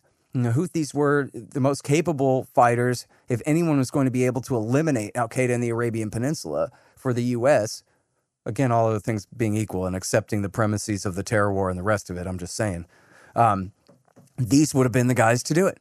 And instead what happened was Barack Obama was negotiating a nuclear deal with Iran. And as you guys probably know, the Iranians weren't making nukes anyway. They were already in the Non-Proliferation Treaty, and they had already had a safeguarded nuclear program since the early Bush years. And every bit of their nuclear material was accounted for and safeguarded and inspected and locked down by the International Atomic Energy Agency. What they had was a civilian program. And if you want to be a jerk about it, yeah, they have a latent nuclear capability, just like Brazil and Japan. Everybody knows they know how to enrich uranium. And don't make me enrich to weapons grade here, right? I have a pistol and I know how to use it, but all the bullets are in my other pocket. So let's not escalate this conversation further, right? Like, that's kind of the message of this latent nuclear capability. And at the same time, it's for their electricity needs in the country. There's not much of an international export or import market for uranium, which they have a domestic supply of. But people like oil a lot, so they can burn uranium for their electricity and sell the oil for the money. It just makes economic sense to do it that way. And that's really their major motivation for it anyway. But here's the deal. The Israelis and their partisans in America have been pretending to believe that the Iranians are making nuclear weapons. Now, sometimes they pretend to believe that there's a secret nuclear weapons program that we just know is there somewhere. And sometimes they pretend that they just have never heard of the Non-Proliferation Treaty or the IAEA before, and pretend that for all we know, the Iranians are making nuclear weapons right now. Or they pretend to believe in ridiculous propaganda. For example, the so-called smoking laptop that was said to be stolen from an Iranian scientist and leaked to the IAEA. But instead, it was shown later to have been a forgery that was perpetrated by the Israelis and given to the German members of the IAEA by the Mujahideen-e-Khalq communist terrorist cult of insane lunatics. So, and Gareth Porter, of course, is taken the lead, but many others have also done really great criticisms of the information in that laptop and show why the Israelis made some pretty good but wrong educated guesses when they forged that thing that later were proved to, really make no sense and et cetera like that. But anyway, so Obama thought, I think correctly, especially when you look at the amount of pressure the Israelis were pouring on in his first term, assassinating all these nuclear scientists and all this stuff, which you guys might remember, Obama leaked that to NBC. Like, it was clearly the White House told NBC to run this giant thing about the MEK and how horrible they were and about how we don't appreciate the Israelis using them to murder these scientists. That was a pretty big deal. You don't see an article like that in NBC News or something like that in NBC News unless it's meant to be there in that, kind of official pressure giving kind of way. So they were worried the Israelis might really start a war and drag us into it. And so what they did was, and maybe the Saudis, I don't know. So what they did was they decided we're going to have this whole new deal, this extra layer of inspection regime on top of Iran. And we're going to have them swear forever that they won't make nukes. And we're going to have them expand inspection access and restrict their program further. And in exchange, we'll give them sanctions relief and some of their money back that Jimmy Carter had stolen from them back in the 70s. People talk about the pallets of money. That was true. They were given this cash, but it was money that Jimmy Carter had stolen from them, and we're giving it back to him with no interest after all this time. I mean, I've said this before, but I do believe it. I hate John Kerry. Man, I can't stand John Kerry. But you got to give him credit for a deal where, listen, all we're going to do after you capitulate to our every demand, all we're going to do is we're going to stop waging economic war on you, which they never really lived up to and did anyway with the sanctions. And we're going to give you your own money back that we stole 40 years ago. And you're going to call that a win, pal, and got them to accept that and shake hands on that. Are you kidding me? But then the Saudis got mad. And the Saudis said, well, hey, it looks to us like you want to tilt back toward the Persians. And, so we're mad. And UAE is mad. And we want you to reassure us that you're on our side. And lo and behold, look, a pro-Iranian Shiite faction, which they're just friends with Iran. They're not really tight allies. Certainly not sock puppets of the Iranians or anything. But look, the Houthis just took Sana'a. So you can prove your loyalty to us by helping us bomb them. And then, of course, Operation Decisive Storm ended up lasting 6.5 years so far. And they've been absolutely unable to drive the Houthis from power with this war. It was supposed to be quick and easy, but in fact ended negotiations because the Houthis know they can't just rule the whole country. They had to compromise with people. So they were ready to write a new constitution and have a bicameral legislature where I guess they would control the upper house, but everybody else could share the lower house and this kind of thing. I don't know exactly what it was going to look like, but that's what they were working on at the, in other words, internal peace within the country, internal compromise before Barack Obama told the Saudis to start it. And by the Saudis, of course, I mean Crown Prince Bonesaw there, Mohammed bin Salman, who at that time was just the 29-year-old brand new defense minister and deputy crown prince of Saudi Arabia. And he launched this war for obvious political reasons, which Patrick Coburn, I think, did the best piece on this for The Independent back then. This would have been in, March or April of 2015. That, this was all internal politics, right? Like the libertarians say, public choice theory, where there's no national interest. There's just the interest of the individual people in charge of holding the power and what they want to do. And so for Mohammed bin Salman's purposes, launching this war would, put hair on his chest or whatever, right? Would make him the man and move him up in terms of stature and power inside the ruling circles of the princelings. And which is exactly what happened, in fact. It was not long after that he made his big move and arrested all of his competitors, including his cousin, Mohammed bin Nayef, who had been the crown prince, and took his place and named himself crown prince and now is de facto king of the country. So his father is, and I think in his late 80s and is completely senile and dependent upon him to run everything. And so it worked for him. But then, of course, to describe the American role here, it's what the Obama people call leading from behind, right? So they have sent American trainers very recently on the ground there. Brits have been on the ground, but essentially very marginal role for special operations forces on the ground.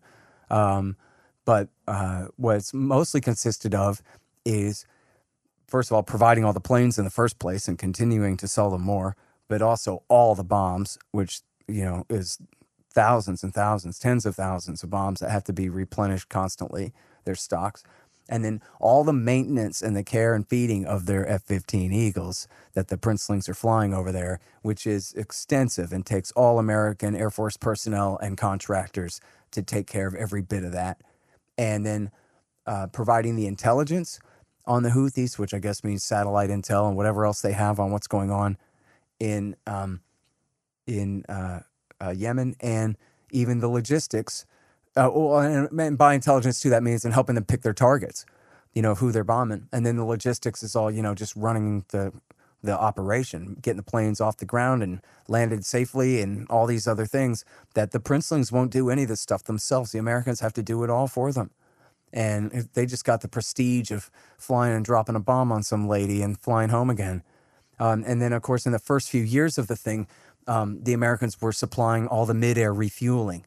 And if they're doing that now, I guess it would be a secret. But the official story, at least, is that the Boeing Corporation sold the Saudis enough mid-air refueling tankers that they don't need us to do it anymore.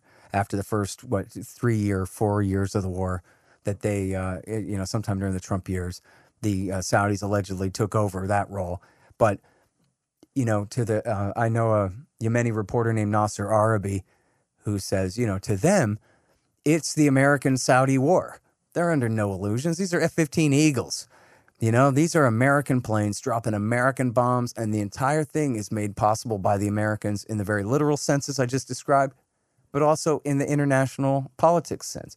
None of this could be taken place, just like as we talked about with Israel's war crimes in Palestine and in Lebanon.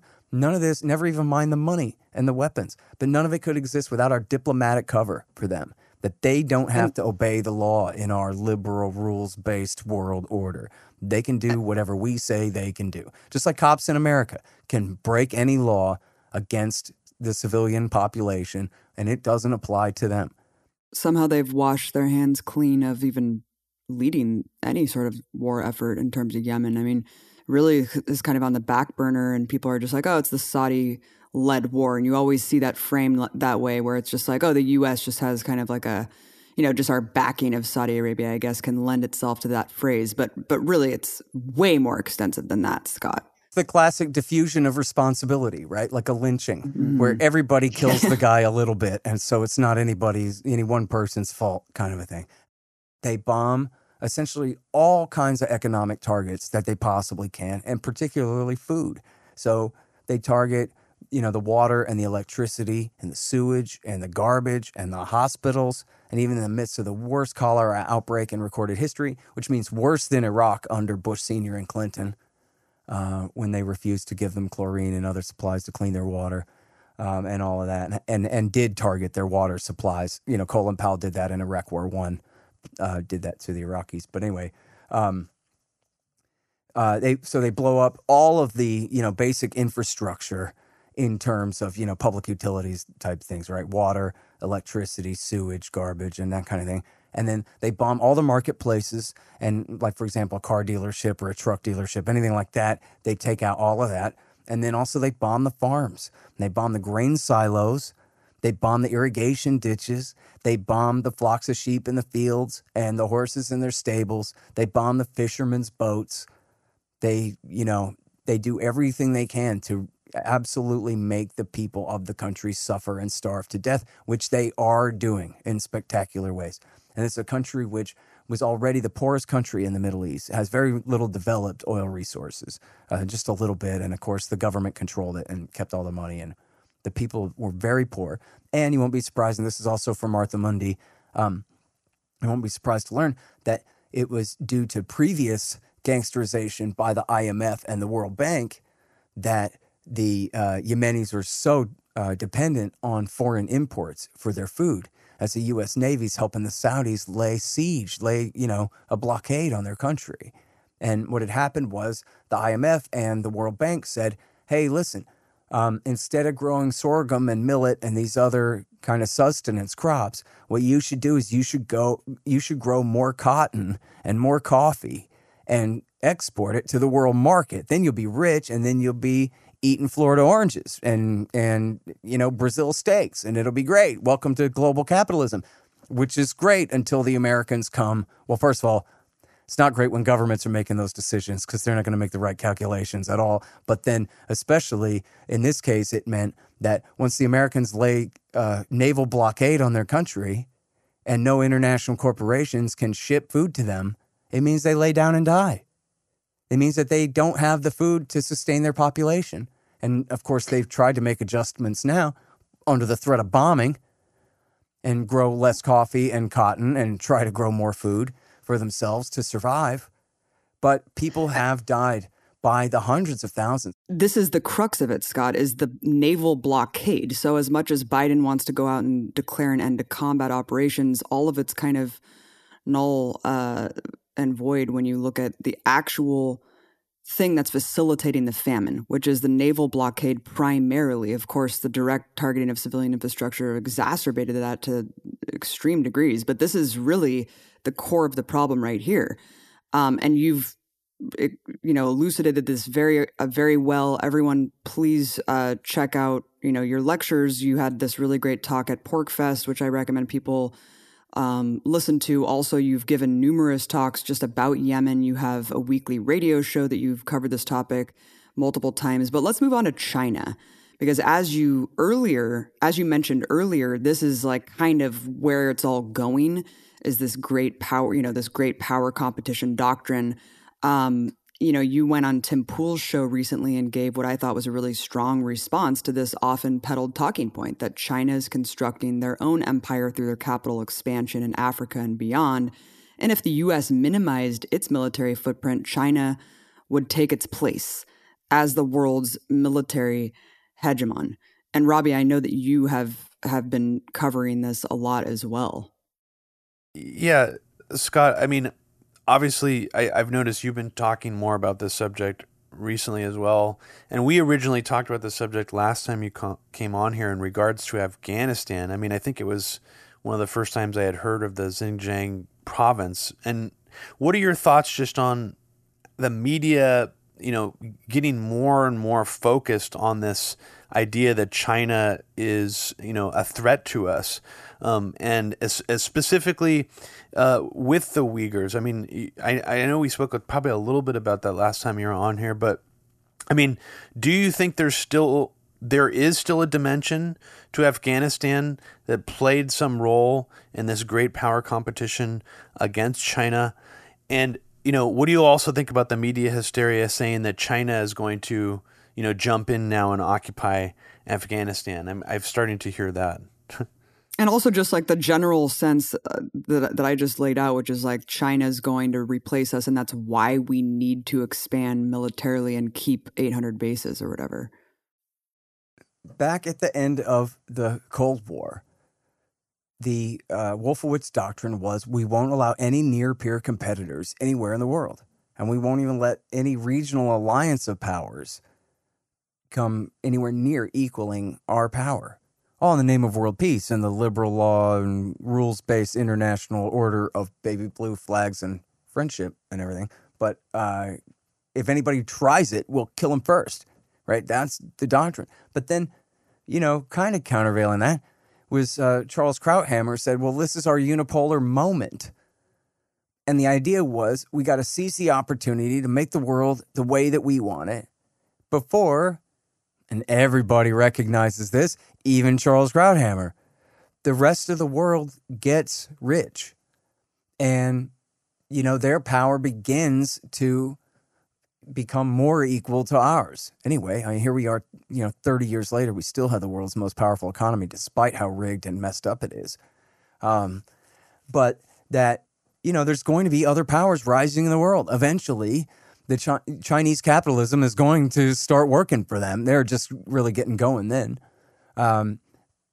But in India and in Brazil and in, the EU will still be the EU and we'll try to stay allies with them, but maybe we'll have to deal with, their rising power as a rival to ours. And so this is inevitable that we're going to live in a multipolar world. The question then was, what can we do to shape it to make it the way we want it before it's that way? So it's that way sort of kind of on our terms or the terms that we would prefer. But in other words, like, what did you think was going to happen when you sent Milton Friedman over there to encourage these people to abandon Maoism and instead adopt the to get rich is glorious policy?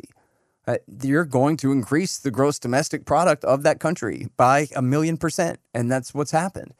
And now if you're not a nationalist and you're not looking at this from, great power competition point of view for a second, but just on a humanitarian level, this is, in a way, depending on exactly how you measure it, it might be actually the greatest thing that ever happened, if you think about it, where the Maoists completely destroyed that society, reduced it just absolutely to the ground, starved people to death by the tens of millions. And then Mao finally died, and the right wing of the Communist Party took over and said, okay, you can own property and trade in it again.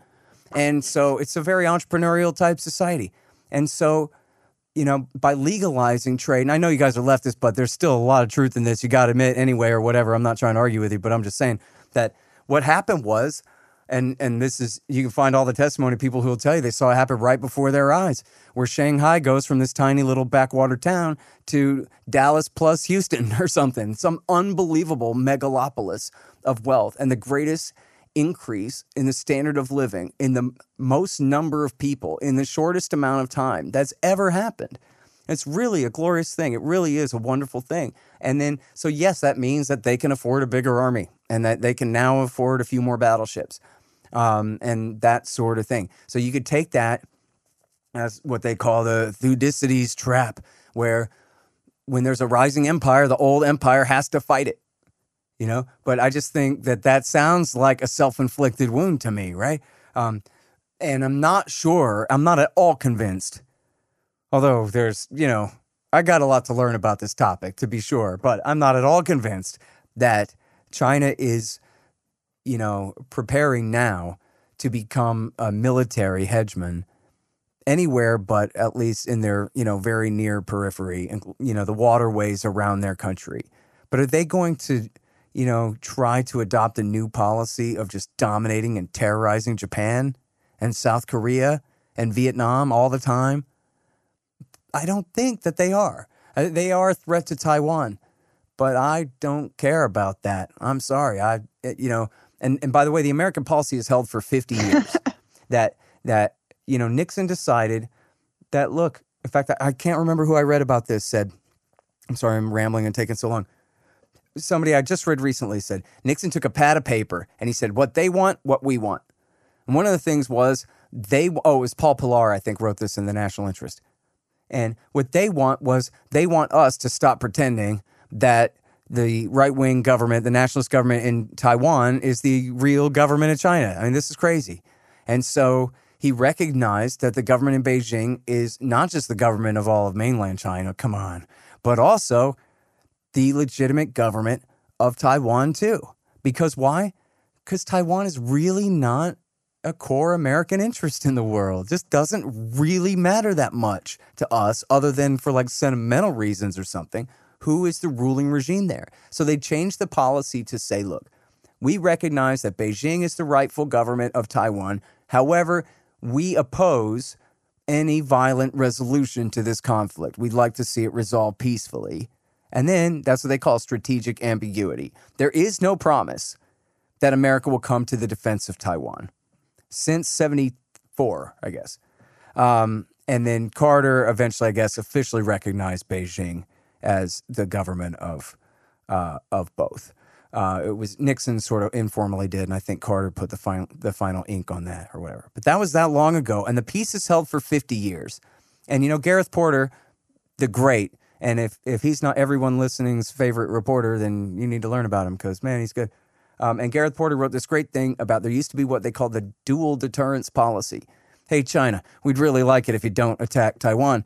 And hey, Taiwan, shut up your mouth about, your big, tough independence from China that you can't back up and that we are not promising to help support here.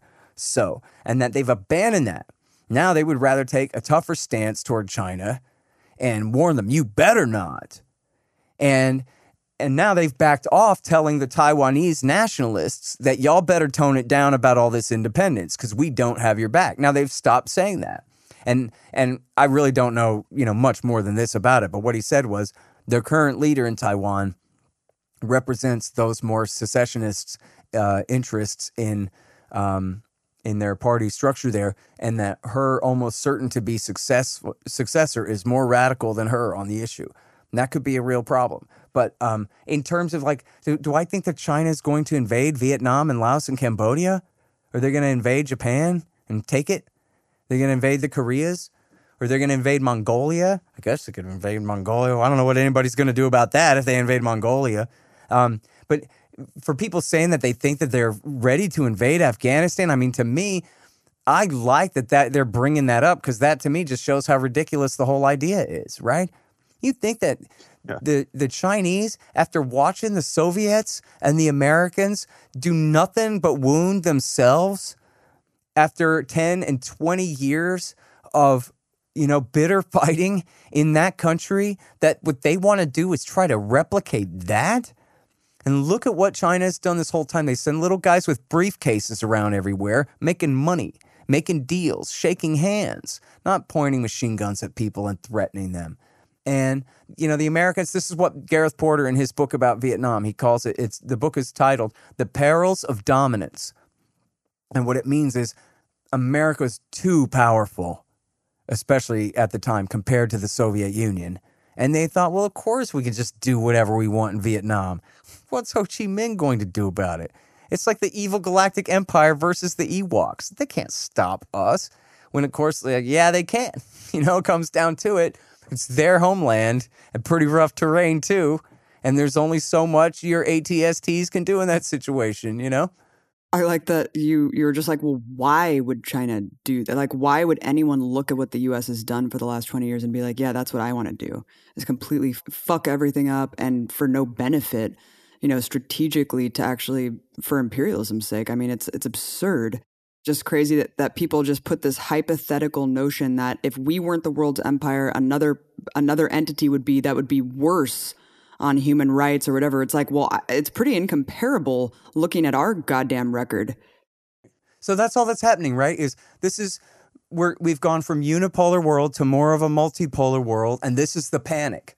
And then under the panic, you're only supposed to conceive of whatever rising power as trying to completely replace us in the world, rather than recognizing the multipolar nature of the world as it is. And there are people who are even convinced that, of course, the Chinese are coming here, right? They're going to build 10,000 troop ships and send them all across the Pacific Ocean and land in California and take over the whole country or some kind of thing. Because at this point, it's like Saddam Hussein and his giant human shredder. Like, we're just making up stuff to believe in because it's scary and fun. And, if you really don't know anything about it, then, why not, right? But there's this great piece at the Mises Institute by a guy named Mullen.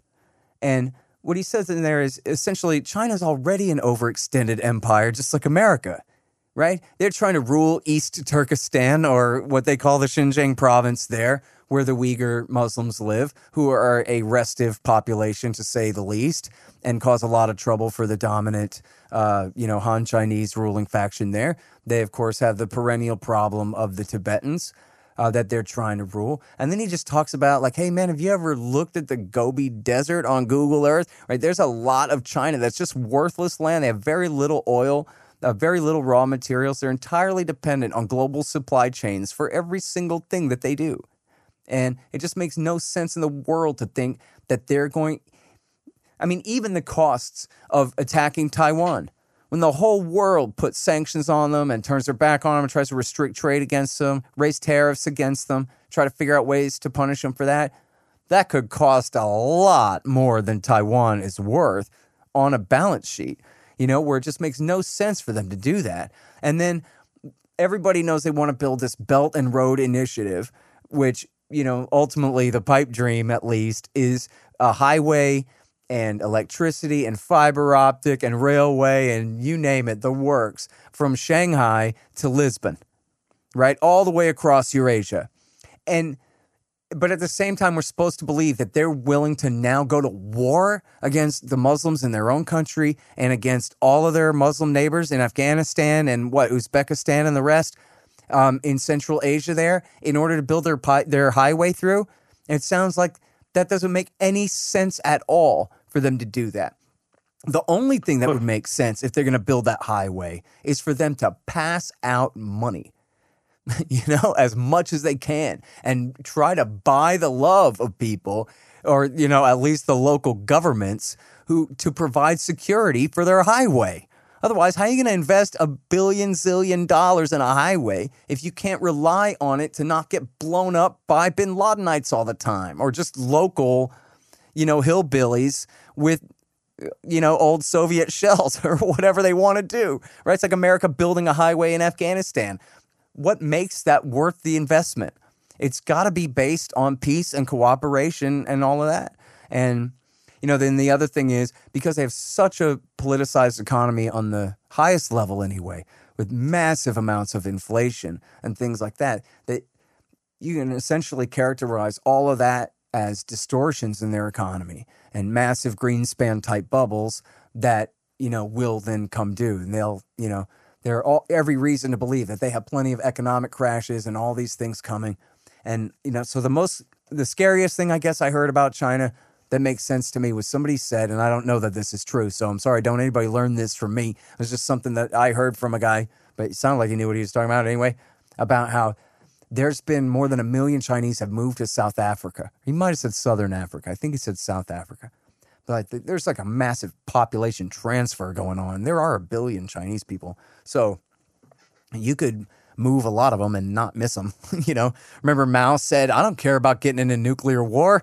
We could lose a few million people and still have plenty of millions left over, So, now that's the kind of thing where you could call that an invasion of sorts, right? If it's not an army, it's just, hey, they're just immigrants, but there's millions and then millions. If that continues on, millions and millions and millions, where that becomes like kind of an ethnic replacement, colonialization type policy in Africa, I could see that being really bad for some Africans.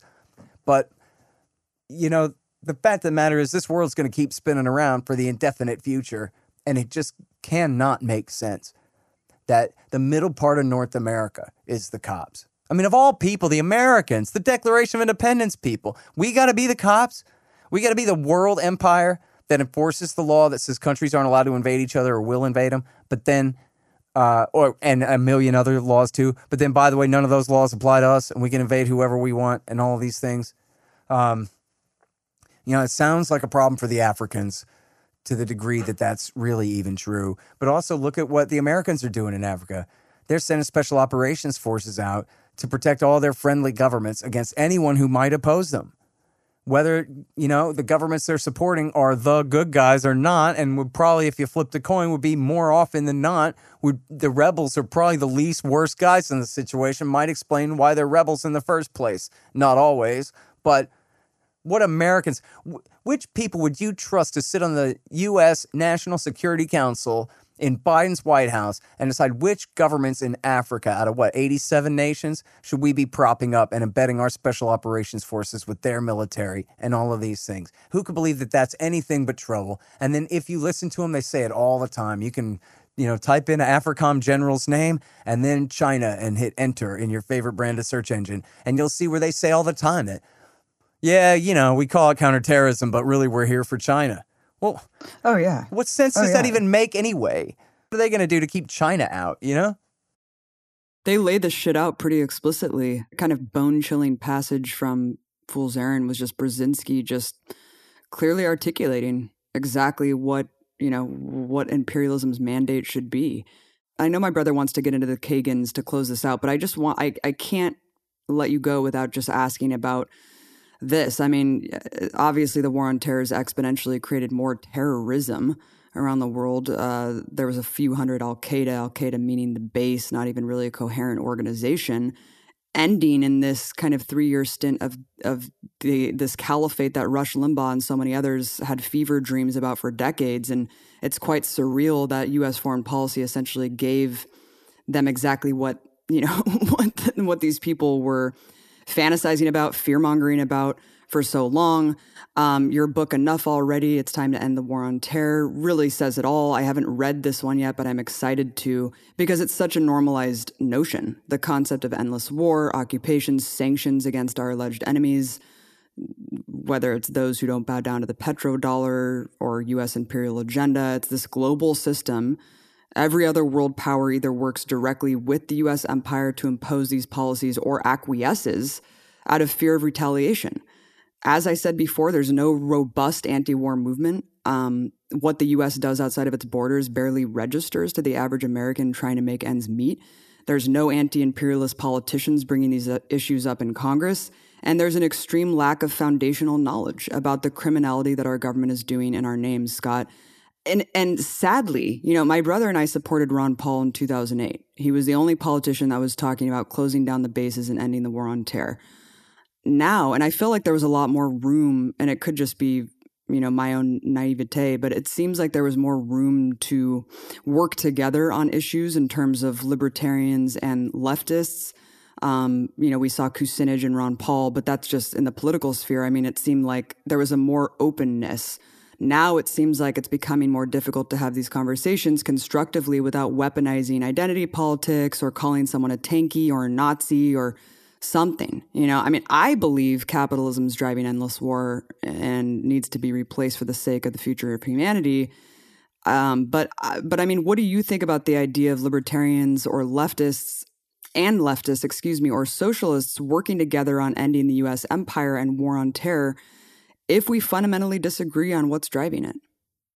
Well, look, I mean, I think even if you bring conservatives into this, that we all agree that it's the corruption of American capitalism that is in great measure driving this.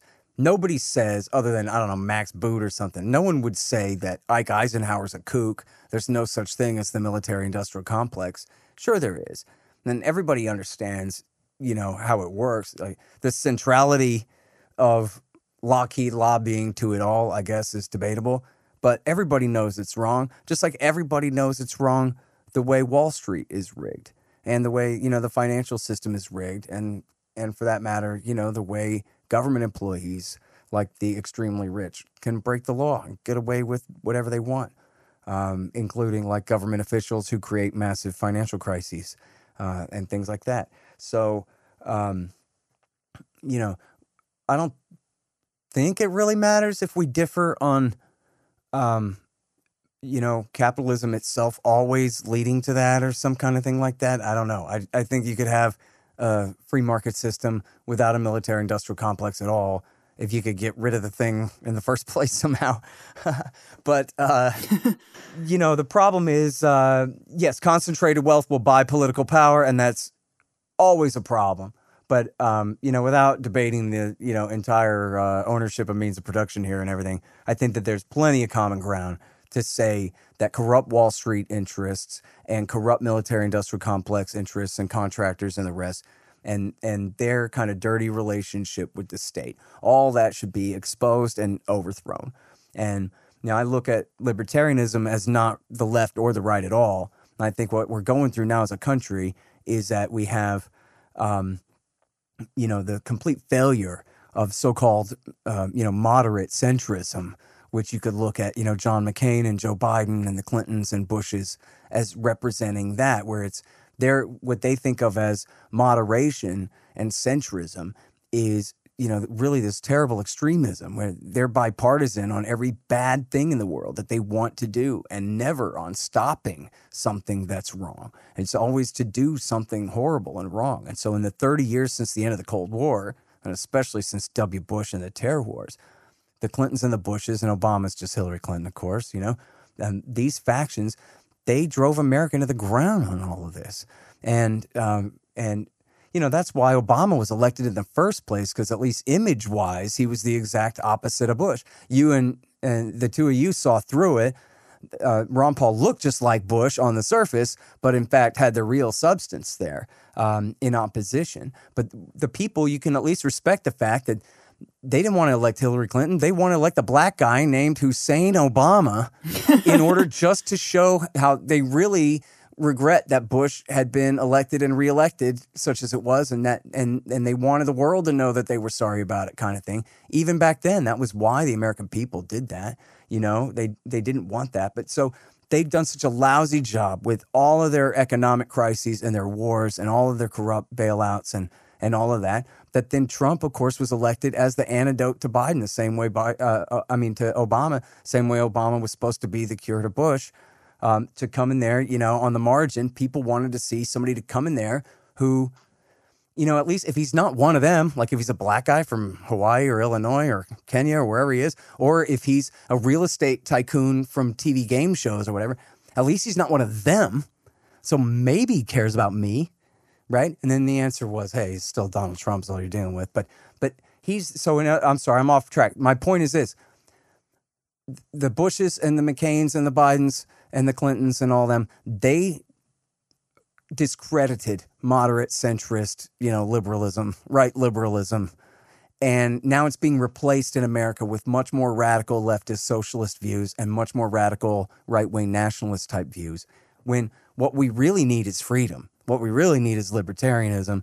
And on the basic level, like one of the main things there would be decentralization of power out of DC, back toward the states. You don't even need a revolution and overthrow the Constitution for that. You can just go by the Constitution and decentralize power back to the states so that people in Oregon can live their way and people in Alabama can live their way without having to hate each other so damn much over everything, which is the main core of the culture war, is the fight over power. And we can't let the other guys win. Think what they would do of it and all of that. But if the answer is political power, there's not that much at stake, then we won't have to fight so bad. And I think that the libertarian answer on all of these things, all of the worst and most important issues in America, including the lockdowns, the wars, the corrupt crony capitalism, the police state, all of the drug wars and the militarization and the spying and all of these things. I think the libertarian answer is so damn good that it ought to be good enough for all good leftists and liberals, and it ought to be good enough for all good conservatives too to agree on. And you don't have to become libertarians. You just have to say essentially like, geez, they kind of make a good point that that's a good list of priorities of the worst things going on in our country that we all want to stop. So, you know, to paraphrase Ron Paul, which he never said this, but it's essentially what he said just by standing there, was if you like your identity, you can keep it. You don't have to move left. You don't have to be Michael Moore spit to become anti-war. You could be like me, a Republican from Texas, and still be anti-war. And people said, oh, I can? Great. Right? I can just change my mind about this one big stupid thing. Right? So, you know, I'm not asking people to become libertarians. I'm just asking people to listen to us when we say, can't we all as Americans all agree that this is the real priority, right? Is, you know, ending the privatization of all of this government-generated profit, you know, driven by these corrupt industries, you know, on Wall Street and then in the military-industrial complex and all that. And then that, to me, is saving real liberalism, Declaration of Independence liberalism, the kind where what matters the most is freedom. And then with freedom, we can work out all this other stuff among ourselves without having to be dictated to by overlords of one ideology or the other. Well said. It does seem like it's getting increasingly hard to even have these conversations, which is why I'm grateful to have it with you, Scott. But I'll let my brother close this out. You mentioned this idea of how there's a panic that sets in when the U.S., you know, feels like it's losing its complete and utter dominance, having this gigantic military presence all across the world. And there's a particular group of people, sort of the Reaganite, you know, era neocons, and even the neocon generation before that, like the Irving Kristols and the Donald Kagans. I mean, you have also extensively looked into the Kagan family in general. They're, you know, a family of unelected policymakers. Most of them they don't even technically have government roles, but they have an enormous influence over the way the Pentagon behaves, what kind of military efforts have been made in the Middle East. And Don Kagan, the patriarch of the Kagan family, recently passed away, the grandfather of neoconservatism, so to speak, along with Irving Kristol. Well, I guess you could throw Leo Strauss in there and a few other people, but give us like a little bit of an overview for people who might not know who he is. I mean, some of our listeners are already pretty familiar with him, but what would you like people to know about Donald Kagan and his influence on foreign policy? And also comment on the sort of the uniqueness about what makes him unique compared to other neocons. And I'll just throw in for myself this idea that he's sort of an ancient war historian that acts like, you know, because I've studied war going back, you know, millennia, I know what's best for war now kind of approach, which is sort of different from other neocons. But how do you see him and his legacy? Well, I mostly know about his boys. I would have to defer to you on Donald. The worst thing I know about him is that clip that you unearthed of him and Fred, Fat Neck Fred, on September the 12th, saying that Bush ought to send, the Delta Force to kill Yasser Arafat and the Palestinian Authority. This kind of madness. But otherwise, I would bet, here's my cheat, I would bet that Justin Raimondo wrote a great single standalone column about him somewhere, or at least a column about the neocons that would include quite a bit about Donald, because he was the one who really knew every bit of this stuff. But, you know, his sons they bear a lot of responsibility. Robert Kagan, as a co-author of Toward a Neo-Reaganite Foreign Policy with William Kristol, but also like kind of co-organizer of that group of out-of-power neocons in the second half of the 1990s, there was really all important. And, he stayed just a writer all along. He didn't join the government and help, Doug Feith actually give the bad orders or all of that. But he was, I think, somewhat like Bill Kristol. People think of Kristol as more of a clown now, but back then, the idea was more like, hey, this is a serious guy who gives, who's not a Republican partisan, but who, has, these kind of understandings and principles that supersede partisanship. How noble. And they've been thinking very hard about what should be done. And what should be done is a big arms buildup so that we can make the world the way that we want it to be. And that, we're going to need to find some enemies to fight. And Hussein makes a good one and this kind of thing. And in fact, I don't think Iraq is even mentioned in Toward a Neo-Reaganite Foreign Policy. But, clearly he was a co-founder then of the Project for a New American Century and was part of all the AEI workshops and all of those kinds of things as they were lying us into war, and was a major expert on TV testifying to it all. And, a big part of this, right, is, Bush and Rove and Cheney and Rumsfeld, they all really wanted to do this. They're the ones who are really responsible, of course. But it really is important that they had all of these, so-called egghead, brilliant guys from academia here, the neocons, to say that, oh yeah, no, we've gamed this out and it's going to be great. You don't really need to read all up on all of this stuff because we have kind of for you, and we're telling you that, oh yeah, it's going to be great, especially Paul Wolfowitz. But, Kagan was one of those major voices in the new book, in my Iraq War II chapter, I name names of the neocons inside the government and inside the think tanks and inside the, writing at the major papers and magazines and testifying on TV about this, and they call themselves the cabal. It ain't my fault. That's what they were about. It's trying to lie us into war. And then, Fred Kagan, of course, his wife, Kimberly Kagan, I guess, gets the credit as the founder for the study of the Institute for the Study of War, which he's associated with and employs Jack Keane and all these guys. And again, a military-industrial complex money, of course. And he was one of the primary, I won't say intellectual authors of the surge. He was, essentially providing cover. Pollock and O'Hanlon are another couple of great examples of this. These two guys from the Brookings Institution who were, look at us, we're Bill Clinton Democrats. We're moderate, centrist, liberal type sort of Democrats, and we think that George W. Bush is right, that this war has to happen, right? That fits an important part of the narrative on TV. They're like, geez, even the experts on the other side say this must be done. Bill Clinton himself went on the David Letterman show, said, don't worry, David, it'll be over in 2 weeks. It'll be fine. So, they fill this important role in the argument. Even Bill Clinton says we have to do it. And he's known as the most trustworthy guy in America, right? So got to go with that. If he can agree with W. Bush, then it's the right thing to do, not the wrong thing somehow. I don't know. It's hard to think like these people sometimes, but you understand. And then, but anyway, so he was really influential in providing the intellectual cover for the escalation in Iraq War II, known as the Surge, in 2007 and 8, in which, tens of thousands of people were killed. And essentially the whole thing was a bust, other than they proved the power of PR again for anyone taking notes to just claim the surge is working, the surge is working, the surge worked, and then just get away with that without ever, while abandoning the definition of victory in the surge, which was the benchmarks that they were supposed to achieve. And they just dropped the benchmarks and just said, well, we like our slogan and we're keeping it. And then they won that. They won the public opinion over with that and claimed that they had won that war when they had only won it for people who hated them and kicked them the hell right out of the country again. And the neocons have been completely wrong about how that was supposed to work.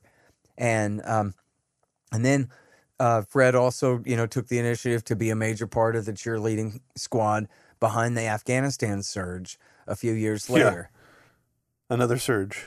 And based on the idea that the Iraq War surge had been such a wonderful success, that's why they had to do it again in Afghanistan. Again, tens of thousands of people killed, and the whole thing was a bust.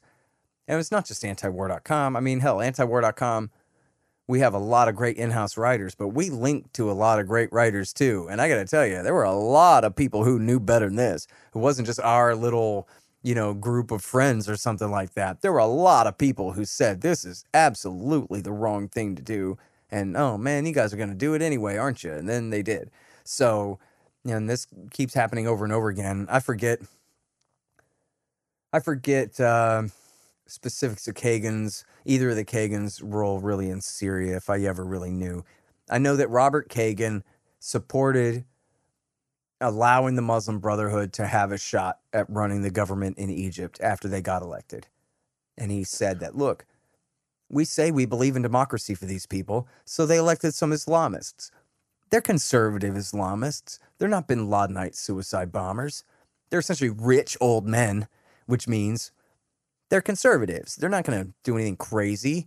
And maybe we can figure out a way to work with them and even, bend them our way a little bit and show that maybe we could still spread democracy over there. Like, in other words, at least according to Jim Loeb, he really took that as like, Robert Kagan really believes in this stuff. And here was a chance. They had overthrown a dictator that we supported, but then they held fair elections, and the MB won it. So what the hell? And they're not the worst Muslim Brotherhood in the world. There are some pretty bad Muslim Brotherhood factions in the world. But in Egypt, they're essentially a bunch of rich old, landowners and doctors and things like this who would not, had no agenda to turn the Middle East upside down with their victory or anything. But then I don't know how quickly he backed off of that. And that's the only thing I can say to his credit, that he seemed to believe something that he said at one point. Robbie, I'm scraping the bottom of the barrel here, but he helped get 1 million people killed in Iraq War II, and there ain't no way around that. A really important distinction, how there was neocons inside the administration, there was neocons on the outside who were in think tanks, who were on these, testifying at committees and writing in these publications, sort of all working in concert together with the same agenda. And the Kagan family in particular, they seem to be some of the only really hardcore Bush-era neocons that established some really strong kind of continuity between the Bush and the Obama administrations in terms of the neocon policymakers that sort of stayed on board. I mean, you saw Victoria Nuland sort of, rising in prominence, the Fred Kagan constantly, he was basically assigned to hang out with Petraeus in Afghanistan to work on the surge with his wife. And then Robert Kagan, of course, was advising Obama directly in the White House. And Obama was, famously reading his book on his way into the White House in his first term. So it is interesting that the whole family plays that unique role. Let it not go without saying for the audience here that Victoria Nuland, that's Robert Kagan's wife. And, yes. And she was, in the State Department under Hillary Clinton.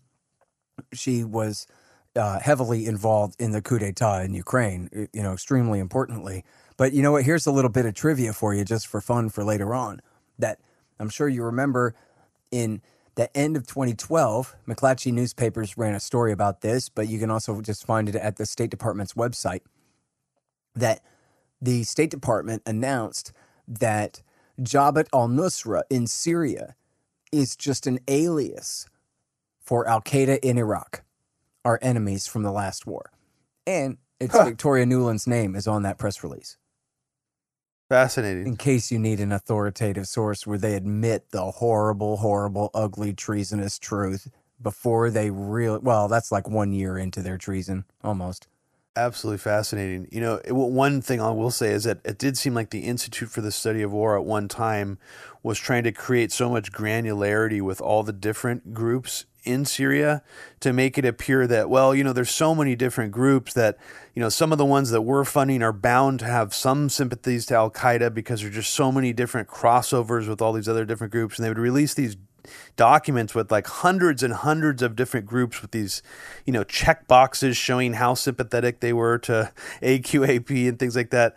So just interesting that Victoria Nuland was part of that press release, and they just try to massage the optics over time to eventually get to this place where it's like, we just want Assad gone, basically by any means possible, including whitewashing the fact that there's an Al-Qaeda affiliated group there. But then, we get to the Trump era, and then we have this whole perception, which I think is oversimplified, that the neocons, as a complete whole, abandon sort of the entire Trump movement. And, the Kagans and the Crystals and those people did. But then you had a couple little outliers, I would say, that sort of got their claws into the Trump administration. Obviously, most famously, John Bolton. But, you're very aware of some of these Reaganite, neocon people, specifically somebody who was part of the original, I forgot the actual name of the paper. I think it was during George W. Bush or George Bush 1. And Zalmay Khalilzad was involved in that paper. He's from Project for the New American Century as well. And when he got appointed inside the Trump administration to work on Afghanistan, I mean, what was your reaction to this? Did this change your expectations of Trump, following through with his rhetoric that he, was going to immediately withdraw in Afghanistan?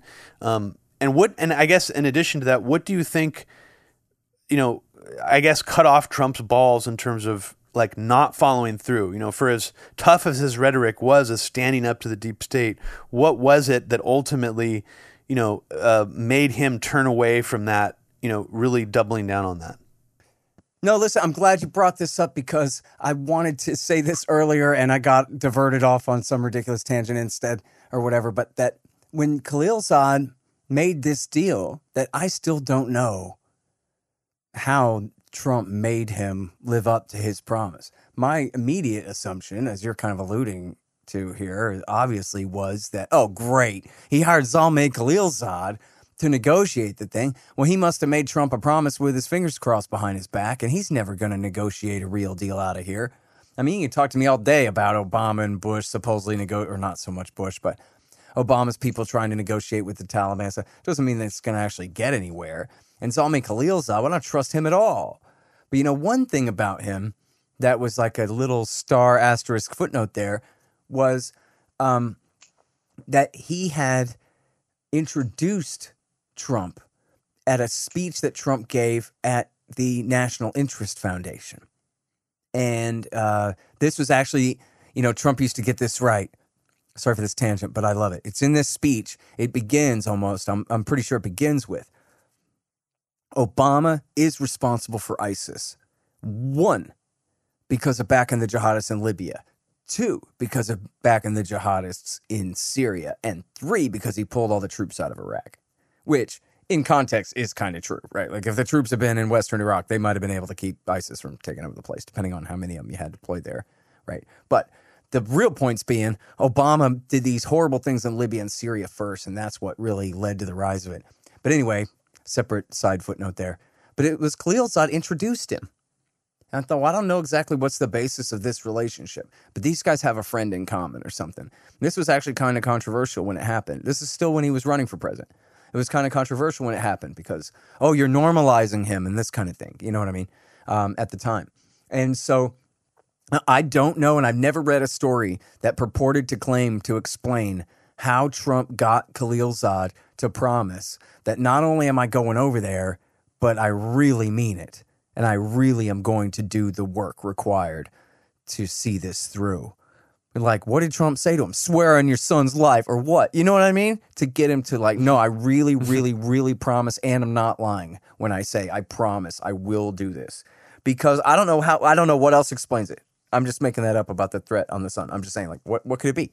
What could it possibly be that got Khalilzad to do this? I had no confidence in it at all.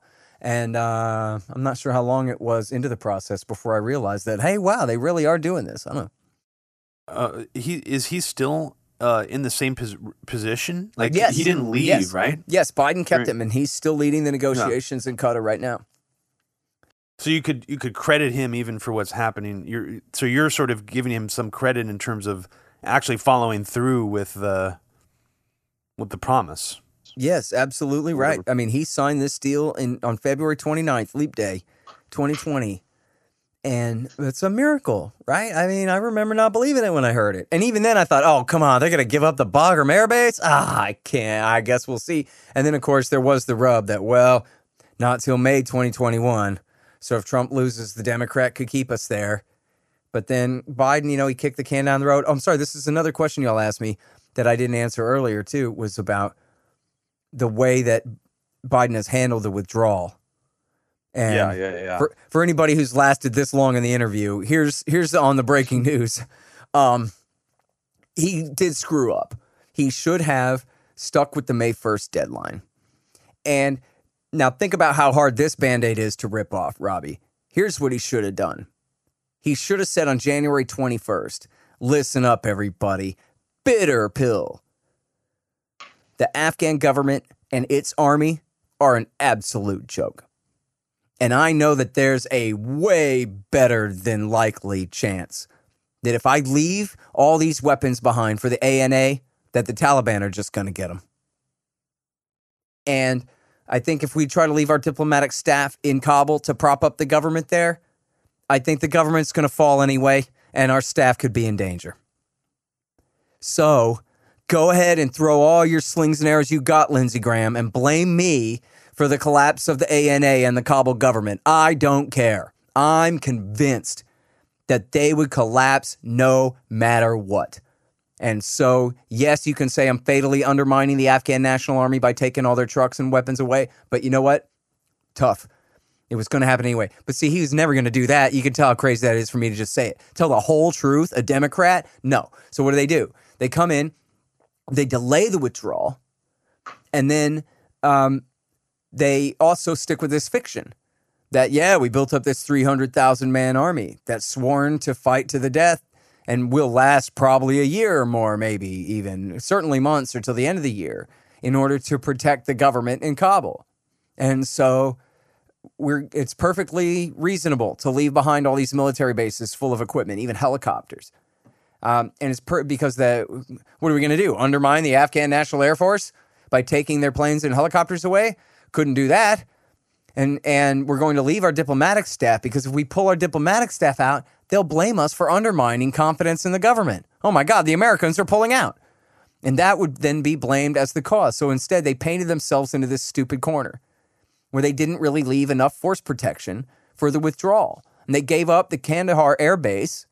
So never mind that, though. They gave up Bagram Air Base north of Kabul, earlier in the process. By the time Kabul fell, in fact, the day before Kabul fell, Bagram was handed over to the Taliban by the Afghan National Army.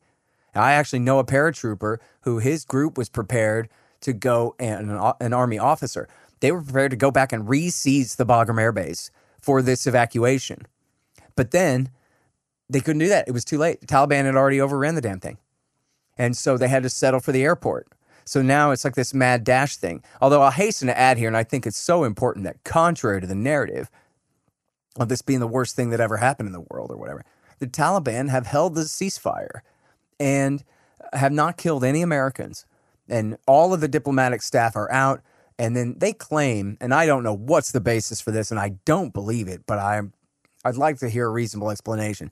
But they have claimed that there's from 10 to 15,000 American citizens spread throughout Afghanistan somewhere who need to get out of there. And I'm sure that number has got to be completely inflated like crazy. But are they saying they're contractors or who? They're not even really that specific. I mean, I guess that's supposed to be the understanding. And then supposedly they're in cities and towns all across the country, which that doesn't sound right to me. It seems like, maybe there are a few, I don't know, let's say hundreds left behind in Kandahar City. You're maxing out my imagination now. How could there be thousands and thousands and thousands of Americans?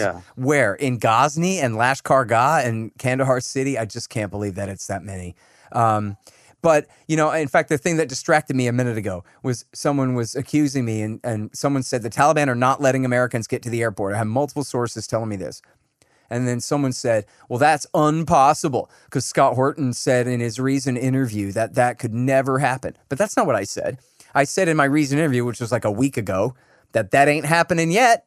And that of course, remains a distinct possibility that they could do that. But clearly what has not happened is a massive, murder campaign against the Americans as they flee. There's, they've provided essentially safe corridor for everyone to get away and have held their fire the whole time and not, abused their victory here against the U.S. anyway, which was the deal. Yeah. And so... Well, even not just against the Americans. I mean, if there was some kind of mass roundup execution, there has been some things that the Taliban did before where they would bring people into like a stadium and execute them in front of a crowd. But I mean, if anything like that had happened en masse, we would have seen it in the Western media by now. I mean, and it could still be coming. I mean, you know what? They have sure. I've been safely predicting the worst for a long time and saying, look, there's a possibility that it won't be that bad, that they'll just win with such overwhelming numbers that they'll just kind of, essentially take over and not, really hold a monopoly on force and not allow civil war to break out kind of thing. But also, it could be really bad, and they could try to inflict, real totalitarianism on people, or at least, a very strict authoritarianism. And certainly 20 years ago, they were horrible in their administration of the government. And over the last 20 years, they have waged brutal campaigns, including the mass murder of civilians, and including with suicide bombs and everything. And that's not all the so-called ISIS group there. The Taliban had done that, especially during the surge, used suicide attacks against civilians and just all kinds of atrocities. So I wouldn't put it past them to do, I don't know, anything pretty much bad other than I don't believe at all that they're going to be an aggressive power and threaten their neighbors in any way. Again, like the Muslim Brotherhood in Egypt. They're far-rightists, but they're conservatives, not radicals. And they don't want world revolution. They want revolution in Kabul, and they've already gotten it. And so what are they going to do, invade Uzbekistan or something? They're going to invade Iran and overthrow the Ayatollah for us or something? I don't know. I just don't believe it. And they'd be crazy to start backing al-Qaeda types and allow them to attack foreign countries out of Afghanistan or, organize, participate in attacks in any way and just get themselves carpet bombed off the face of the earth again, like has happened before. But it's not a matter of trust. It's not a matter of like, oh, good, I love the Taliban, they're great, or some kind of thing, right? It's just, it's in their interest. It was in their interest to cut this deal, and it's been in their interest to abide by the deal so far.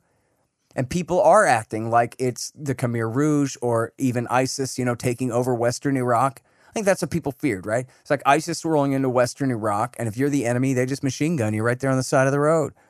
If you're the enemy, they'd capture you, line you up in the field, and machine gun you all to death over 25 minutes. Or some kind of horrible thing, throwing gay people off the roof and all this kind of stuff. I've been told twice, the Taliban are beheading people. But then when I look, all I see is, well, somebody said that, and we heard that somewhere, but that's it. I saw that at Fox News. I did not see like a credible explanation of who they're beheading. And again, I wouldn't put it past them to do some horrible stuff like that, but it's not typically their style. And typically they just shoot a guy dead, Yeah. And I don't know. I guess it's within the realm of possibility, but there's going to be a lot of scare stories and all of that. But I think at the end of the day, well, look, so far, as of this recording, which is Tuesday afternoon, there's no Americans have been killed yet. And I don't know whether the Taliban are going to live up to their promise. I mean, they have agreed, the U.S. government claims that they have agreed to allow free access to all Americans to the airport. There have been numerous reports out of Kabul that say that that's not true, and that Americans are being held and detained and who knows what. So we'll see how that all plays out. But one angle to all this is that the media really seem to turn on Biden in a surprising way. I mean, MSNBC, CNN, a lot of the sort of the more liberal-leaning media channels really took a harsh position against what happened in Afghanistan, or what he, even his speech in about Afghanistan and sort of defending what he had done. I'm just wondering what you've seen in sort of the anti-war community. From my perspective, I was actually surprised to see a lot of people really giving Biden like a props for taking such a position. Some people I saw were even saying this is like the most anti-war speech I've seen from a president since like this is like more anti-war than anything like Trump has ever said, anything Obama's ever said. And I was a little bit surprised by that. You know, not that I entirely disagree with some of the things people are saying. Like I was surprised too by sort of the not giving a fuck attitude that Biden seemed to have about this. It did strike me as sort of unusual. And I'm just wondering how you felt about that and the media's subsequent, turn against him. But then also, what do you think about some of these speculative theories that have been floating around out there that maybe this was Biden's way of head faking sort of these generals or these people who are trying to get him to stay in as long as possible beyond even his own extended deadline? Like maybe they were trying to slow walk him past his own deadline, even though he had already, moved it up from Trump's deadline. And then this is sort of like a head fake, like, no, we're getting out like now. And like almost could that, what is your comment on that? Do you think any of that's possible? Well, I mean, the Taliban are just taking territory, right? So once Trump kicked the can down the road, the Taliban didn't. They went ahead and started taking over the provincial capitals on schedule. I see. You made a bad mistake if you waited this long, kind of thing. It's clear the Pentagon was trying to slow walk him. As far as my take on Biden, I mean, look, he should be congratulated. And this did take, as you say, it took that attitude for him to do this. All the pressure on him was to stay no matter what. And although the people arguing that usually don't make any sense. Like, oh, we haven't had any casualties at all. Yeah, well, we've had a ceasefire for 2.5 years. Welcome to starting to pay attention to this story for the first time in your life. That'll help keep your numbers down. But no, the reality is that the Taliban were in a major position of strength, and they finally went ahead and took the initiative there. So, and then, yes, I think Biden just absolutely faced them down and essentially fulfilled the deal that Trump and Khalilzad had made. And so, I was on the Kennedy show on Fox Business the other day, and the narrative was about, what a bad job Biden has done on the withdrawal. And I says, yeah, essentially, but so what? I mean, the reality is it's a withdrawal, and that's what counts, is that we're finally ending this war, and that Trump and Biden both should be praised and congratulated. Forget all this partisanship, man. I don't care about stuff like that, man. I just care about the issues. And on this question, they're both absolutely doing the right thing by ending this war. And again, as I said, he should have got out by the May 1st deadline. And he should have told the whole truth that the ANA is a joke, man. You might as well say, we're leaving this in the hands of some sheriff from Mexico. We're not doing that. It's just not going to happen. We're going to destroy all these weapons, whatever, because it's a real fair criticism that they let all those weapons fall into the hands of the Taliban the way that they did. And thousands of trucks, or hundreds and hundreds of trucks, I think thousands of trucks and uncounted numbers of light arms and God knows what, helicopters and who knows. So it really is a catastrophe, and they really did that wrong. But, in the scheme of things, the whole war has been bad. The whole time. So why would the withdrawal work great? And the withdrawal is the equivalent of accidentally shooting 8 little kids looking for firewood with your Apache helicopter to death. That's what the Afghan war looks like. It's been FUBAR the whole time. And it's been unfair to the soldiers sent there under the lie that they were doing some noble thing, that they're risking their life to protect their country or protect these poor, innocent savages who were being threatened by this horrible Taliban invasion or whatever narrative they were told. And it's been unfair to the people of Afghanistan. They've been put through this for 20 years for nothing, right back where they started. It never had to be this way at all. And, that to me is what's really behind the outrage over the withdrawal and the media turning on them and whatever.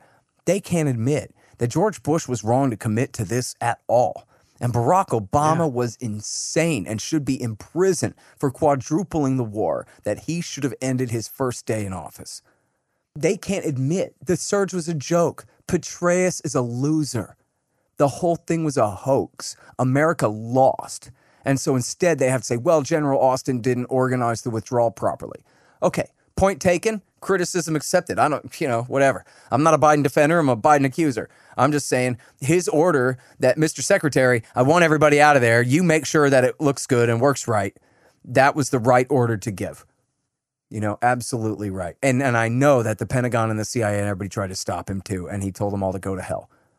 Yeah. I mean, one thing I think that's been missing all along, at least the even the mainstream pushback that eventually came against the Iraq War had a moral component to it. There were people a lot of the time you would hear about the Iraqi people. You don't hear so much about the Afghanistan people, even from a lot of the people who agree with withdrawing. They see it more as a quagmire. They see it more as a waste of resources, which it is, both of those. But the moral component is not talked about. And I just think that that's sad that the Afghanistan people, in the end are the ones who have to suffer the most for this, because we don't even, even some of the most liberal acting people here don't seem to really care about them. I mean, in addition to that, you don't even it's really... all to protect them. So any violence that we bring against them doesn't count. It's almost cliche. Exactly, yeah. That because people are so tone deaf when they say, oh, we have to protect the Afghan women, that then it becomes cliche to say, yeah, it's the ones that we're bombing to death in the process of supposedly protecting the rest. But the people making that first claim, they don't have to consider that. They don't have to worry about that. There have been stories over the years about how Afghans have never heard of 9/11. They have no idea even what it is. So a decent person like you or me says, well, what in the hell? Or our neighbors, well, what in the hell? How can these people be guilty of attacking us if they don't even know why we're there at all? They never even heard of the damn thing. But then the answer is, but no, we're not taking it out on them. We're not fighting them. We're not waging a punitive strike against Afghanistan for 20 years to punish them for 9/11. We're there to build a democracy for them. We're here to protect them from the foreign enemy, the Taliban, who would try to take away their popular sovereignty and pro-Western democracy that we're building. When the Taliban weren't foreign invaders, we're the foreign invaders. The Taliban are their family members fighting for their independence, at least, some of them. Certain factions and certain tribes and certain ethnicities in certain parts of the country, at least. And so they just essentially tell this lie. They're like, you're saying, how unfair is it that we're killing people in the Korengal Valley or the Pech Valley who've never even heard of us before? Didn't even know there's such a thing as North America. What's North America? Imagine that, not even knowing of the New World. And yet its soldiers are coming here and turning your society upside down and shooting your sons. And then the Americans going, we only came here to, help give them school books and improve their well and make them like us somehow. These desperately poor people living in bad lands on the farthest side of the planet from here who have no interest whatsoever in any of this. In fact, I tell the story of Korengal Valley in Fool's Errand, where it all started as one guy wanted the other guy's timber company. And so he sicked the Americans on his business rival and took over. And then this is, for years they fought. And it's all over who controls the timber, the logging in this valley. Who's the Taliban? What's a Taliban? They never heard of that. It has nothing to do with them. Yeah. It's the whole thing is just bananas. In fact, someone on Twitter the other day said he heard me talking about this anecdote where the local Afghans think the Americans are Russians because they're so isolated, they don't know that the Russians ever left. And they're so isolated that they don't know the Americans ever came. And so... Sort of like the stories you used to hear about Vietnam and the French. Yeah. That the Viet Cong thought that they were fighting the French when it was actually Americans. Yeah, exactly. Only this is like with, a solid 2 decades in between. Right? Yeah. Yeah. Or no, a solid decade, but then even into 2 decades later, right? I'm hearing these stories from early Obama years. But then, so I went and asked some friends, and I got, Danny Sherson and Matthew Ho and my friend Adam House, who was in Korengal. And all three of them had friends who told them this while they were there. So it's not like just hearsay that they saw in a movie somewhere or whatever. They were told this in Afghanistan. That, did you hear what happened to Jimmy? He went and talked to these guys and they thought he was a Ruski. They'd never heard of North America in their lives. This guy, there's a guy named Wesley Morgan has just written a book called The Hardest Place, which I haven't had a chance to read yet. I got it right here. I really have it at the top of my list. And it's about the war in the Pech Valley. And there was a clip of him. He did a whole interview with C-SPAN too, which I haven't seen yet, but I saw a clip of him where he's saying, you have people in the north of the country speaking Dari and Urdu and you're trying to like have them kind of rule over the Pashtuns who speak Pashto down in the south and the east of the country. So, but he goes, but then you have up in the Pech Valley, and then he names these other couple of valleys, and he says you have all these other religions too, and he names, I mean, not religions, languages, and he names 3 or 4 languages that you've never heard of in your life, where it's not even a dialect. It's a language of its own, and it's spoken by this one group of hillbillies that live in this one valley in Afghanistan, and they live there ever since time immemorial, and they don't mess with the guys in the other valley, and the guys in the other valley don't mess with them, and they have their own language, totally like, I mean, it must be derivative of something, but going way, way back. And Matthew Ho has talked about this, from valley to valley to valley. And then another great anecdote like this was Frank Ledwidge, who I've interviewed a couple times and wrote a couple books about this, was British naval intelligence. And he was stationed in the Helmand province during the surge. And that really the Marines and the Army were there in Helmand to back up the Brits who had gotten themselves into a mess, was what they were doing there. But anyway, so Frank Ledwidge told me this story of how an Afghan says to him, "What are you guys even doing in our country anyway?" And he says, "Well, what happened was some Arabs crashed a plane into a building in a village called New York, in a valley far away from here." And then the Afghan says, "Well, what's that got to do with me?" And he says, "Well, I don't know, nothing, of course, right? Like, that's the joke. We're here to help you, man. We're not here to punish you. We're here to make you love us somehow." That's what they said the mission was, right? And then, but the joke there is, are you kidding me? A village called New York? Because what? This guy doesn't know what a city is? So you have to call it a village? And New York? You mean the most important city in the world since at least between the world wars? The most the biggest city, the most financially influential city and otherwise on the face of the earth for generations now. You never heard of it before? And then the answer is that's right. He never heard of it before because he's from the Helmand province and he doesn't even know that there's a new world. You know, he's probably heard that the world is round before, but he didn't know that you could sail east and end up in the west. And we're killing him, but not as punishment. We're killing him because we're there to win him over.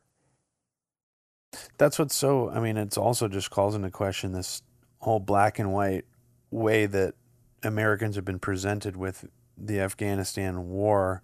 You know, first it was we're there to fight Al-Qaeda, then it was we're fighting the Taliban. But, you know, how many times are we actually engaged in firefights with just people who don't want us there, who aren't, you know, necessarily Taliban? That's never really addressed, you know, because it's just reduced to this cartoonish narrative because it serves such a, you know, useful purpose. But I guess I just wanted to end this discussion with you by asking you about something that we haven't talked about yet, which is sort of how you perceive the official Libertarian Party as it stands right now, and you know how you feel about its is it good on anti-war? Is it really, really good? Is it great right now? Or would you say that it's lacking, or that it could use some tweaks, a major overhaul, a complete replacement? You know, because I guess from my perspective, it seems like a couple of the last few official candidates who've run in the party for president, at least, haven't been, you know, compared to at least, you know, the early 2000s, haven't been that strong. I recall someone like Bob Barr. He was a while ago now, but Gary Johnson also just didn't seem particularly strong either. But I haven't really paid too much attention to it. So I don't know. Is there anyone that you're paying attention to that you think is involved in the party right now that you think is particularly strong? Are you involved in the party at all, or do you sort of stay out of its affairs? What is your sort of take on all of that right now? Good bunch of questions. All right, well, so first of all, before I criticize anybody, I'll take responsibility. I was an advisor to the presidential candidate in 2004, and Michael Badnarik was his name, not Bob Barr. Then Gary Johnson, I forget if I talked to him in 12. I think I did not talk to him in 12, But a friend of a friend came to me and asked me to help advise him in 16. And maybe I did advise him in 12 too. I'm sorry, I can't remember Robbie anymore. If I tried to talk to him a few times, and then I was an advisor to George Jorgensen, who was the candidate in 2020 as well. For Badnarik, I was paid just the price of my cell phone bill for calling him all the time. It was really expensive back then. And then for the others, I never accepted a dime. I never had an official title. I was just an unofficial advisor and friend trying to have a little bit of influence, such as it was, just for the record here. But then, I'm not a big fan of all the different colored pills and talking about everything that way. And hell, The Matrix is 20 years ago. I don't know if people have even seen that anymore or what. But there's an argument. I think it's a fair way to characterize it in a way, right? That there's the blue-pilled libertarians and the red-pilled libertarians. And the blue-pilled libertarians, they're pretty good on things, but maybe just the right thing hadn't quite got under their fingernails and made them mad as hell yet. Where the red-pilled libertarians are people who are entirely exasperated with the state of American society and want so desperately to change it somehow and make it less worse and see it as such a crisis and see winning over our fellow American, civilian population, such as it is, into seeing things more or less our way. And I guess you would say the blue pill types don't quite see what the emergency's all about in the same kind of way. So they're good on the litmus test. Should we get rid of the IRS? Hell yeah. Should we get rid of the DEA? Yesterday. Should we have a bunch of wars? No, of course not. Right? They'll pass. But then will they tell you man, we have to end the war on Yemen now because, the way I do? No. And it's because, and look, not everybody can be a master of that particular subject. But just the point being that, are we going to end the drug war? Because it just makes no sense. And it's really not fair. And we end up eroding the Fourth Amendment. And that's bad. And economically speaking, geez, you make drugs illegal and with all these severe penalties, well, you just drive up the price because of the risk involved in transporting and trading in this stuff. And then, so that just induces even more people to join in the market of trading in this stuff anyway. And so it's a big paradox and it just doesn't make sense. Now, all that's right. Every bit of that is right. But also what's right is that there's some good person, many, many good people who are sitting in a filthy, dank cell, locked up with really bad criminals that they're terrified of and for very good reason, who don't deserve to be there at all. And maybe they did commit one violent felony, but that was their third strike, and their first two strikes was carrying a joint and carrying a gun. And now they punched somebody, and so they got to do 30 years or some crazy thing, because of these prohibitions. And then, but you have to really zoom in. We're talking about a real human being sitting locked in a cage like an animal for not really doing anything to anybody, breaking up his family, destroying his community, and leading to all these social problems. And it's, an atrocity against one person is an atrocity. It's intolerable the way our criminal justice system treats people. And so, damn it, we want to put an end to that. Right. And I guess you don't usually get that from the LP types. You get that from the libertarian movement. You don't get that from the Libertarian Party. And in fact, I cracked a joke lately. I said, well, and I said this to an audience, but I also said to an audience of one or two, I won't say who, but I got the laugh I was going for. When I says, look, if I said to you, well, at least one thing's for sure, thank goodness that the Libertarian Party has been the vanguard of the anti-war movement this whole century long so far. And then they all laugh. The crowd laughs, and the influential type Libertarian Party person I'm thinking of also thought that was pretty funny. Because in fact, obviously, the Libertarian Party should have been in cutthroat competition with the Answer Coalition for who can be the most effective anti-war force in America, who can scream and yell and fight about this all day, every day. And And it should have been us. We should have been the very best. And look, antiwar.com was here. LouRockwell.com and the Future Freedom Foundation, the Independent Institute. I mean, there was all kinds of great stuff, even before Facebook and everything took over. There's all of the important libertarian institutions. Cato had some great people and some bad people, but their foreign policy people were pretty damn good on this all. Their actual foreign policy department. But all the rest of the libertarian institutions in America were really hardcore on this. Anyway, I don't want to get into naming names and blaming people, but whatever. The point is, they couldn't understand, Robbie. They just couldn't understand. You know, George Bush is the Iraq War. Go get him, man. Get that son of a bitch now.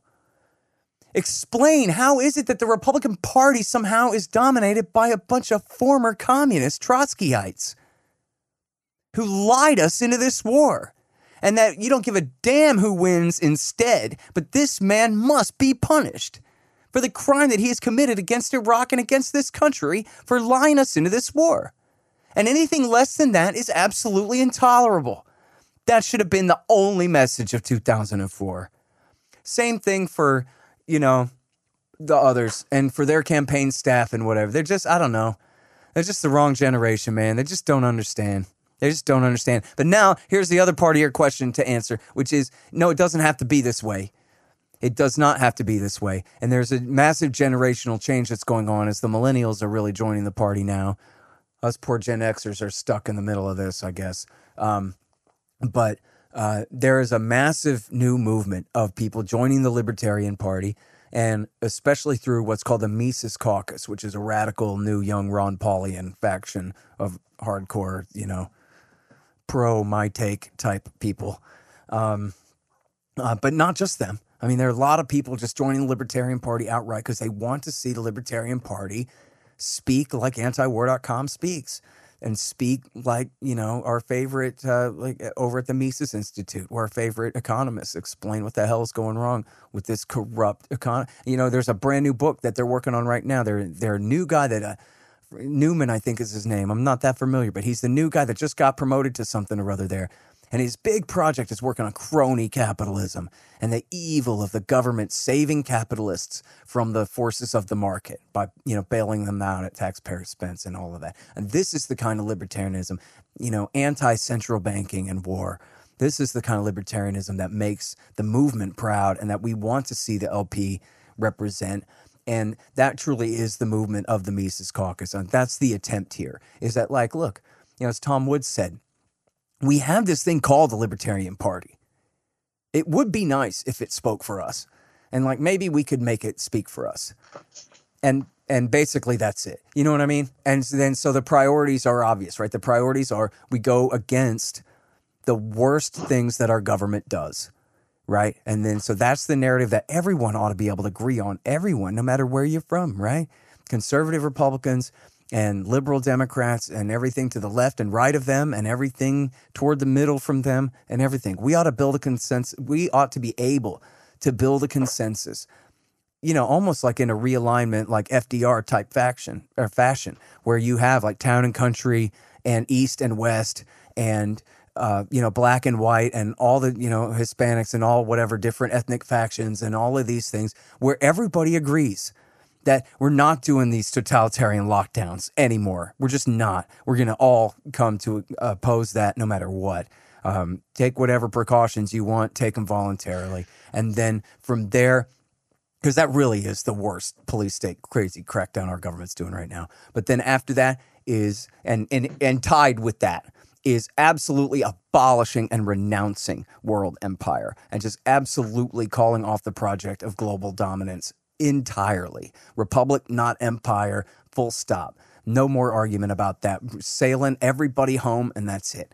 And then from there, again, abolishing all the corrupt crony capitalism in the military-industrial complex and on Wall Street, and that includes in the medical industry, where everything is rigged for the insurance companies and the hospital companies and the pharmaceutical companies against the customers, the patients, which is, you know, absolutely must be completely abolished from there. And then, of course, the drug war and all the militarization of the police, all the NSA and CIA and FBI spying on the American people, and all that, everything, every advance they've made, Homeland Security, everything they've done under, and the Patriot Act, all this stuff under the war on terrorism since W. Bush. Repeal it all. Repeal the 21st century when it comes to all of the domestic police state type stuff. And then, anyway, I'm rambling, but down the list of the very worst things that the government is doing right now, and especially the things, and hopefully in a way where we can call a truce on the culture war. We're decentralizing power, abolishing government departments for real, not Rick Perry style, Ron Paul style. Like, we do not need a Department of Education. That's why everybody hates each other so much. You're going to force my kids to learn this. You're going to force my kids to learn that. Let's fight. No, let's not fight.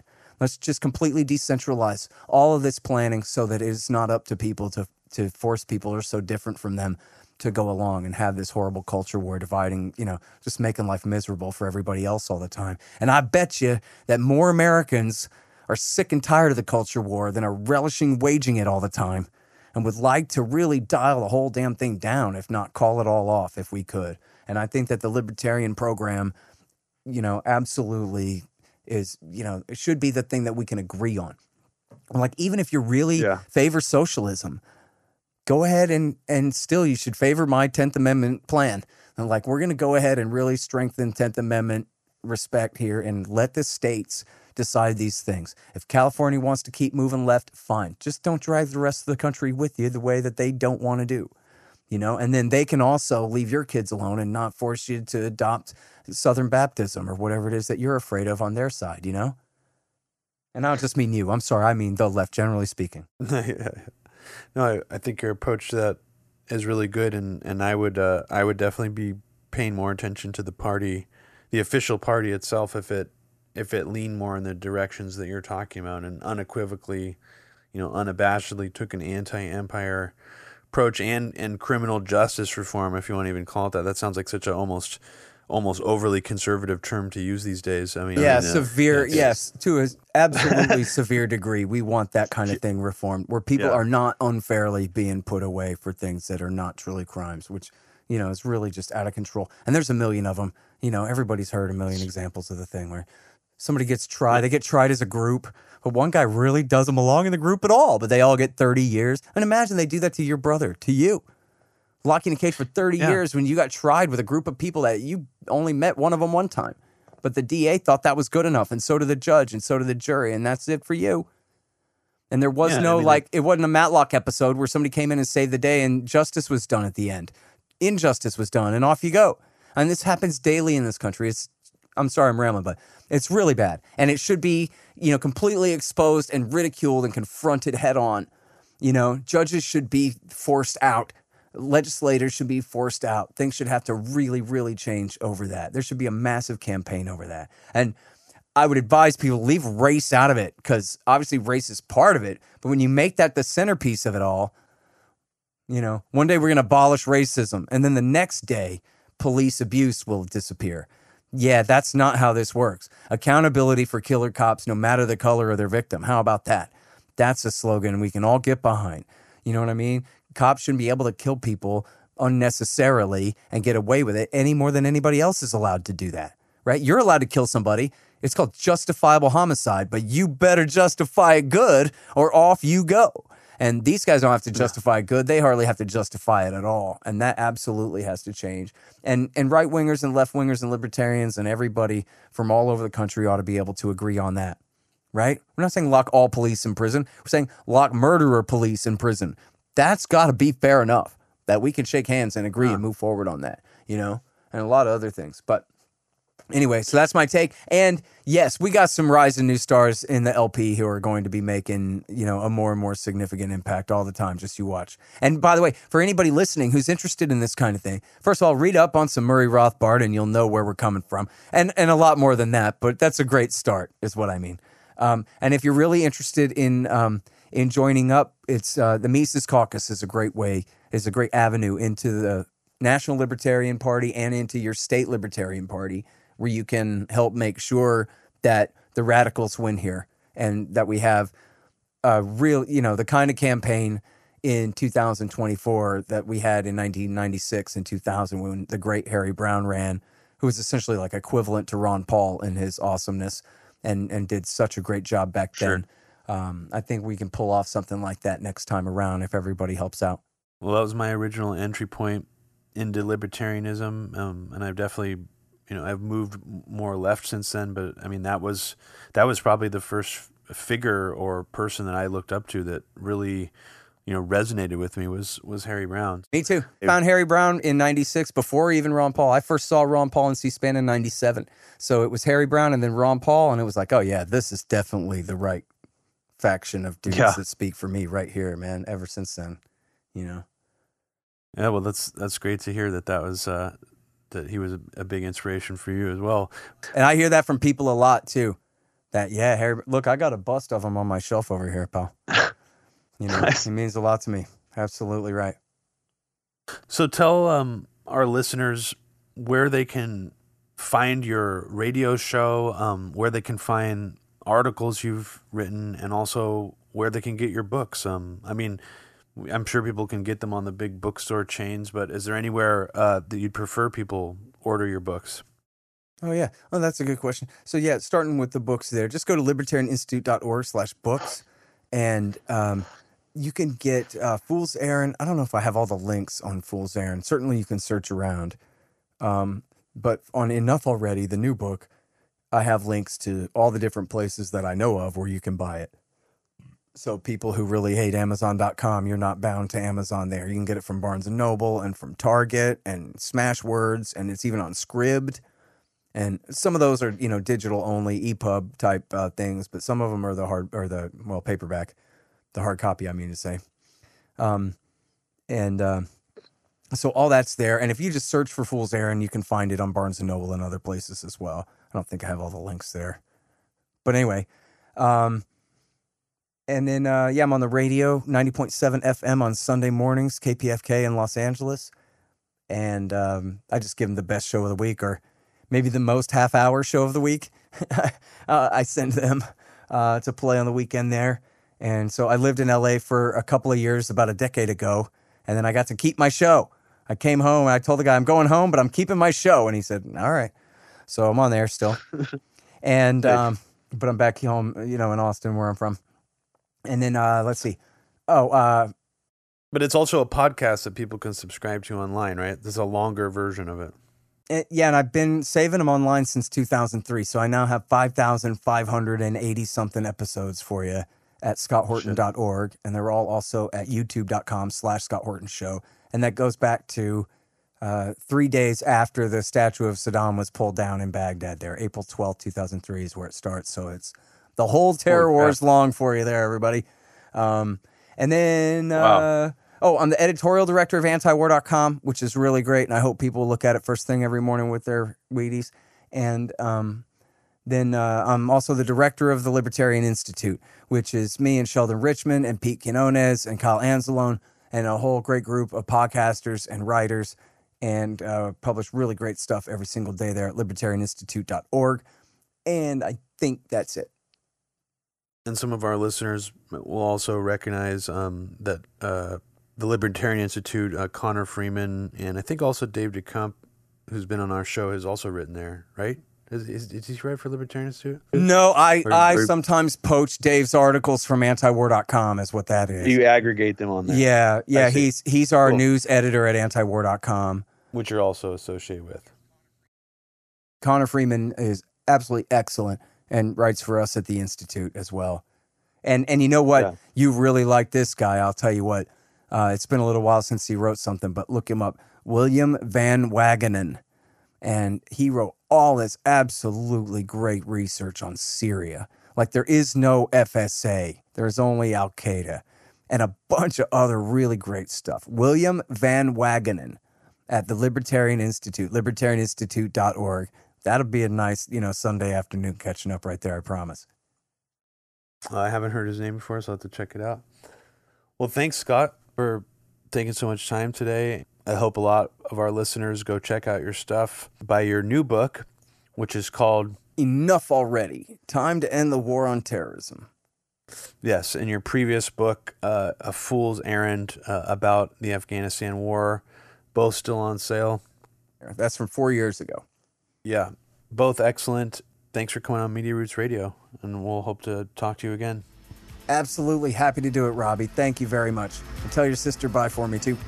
But thanks, man. It's great doing it. I appreciate it a lot.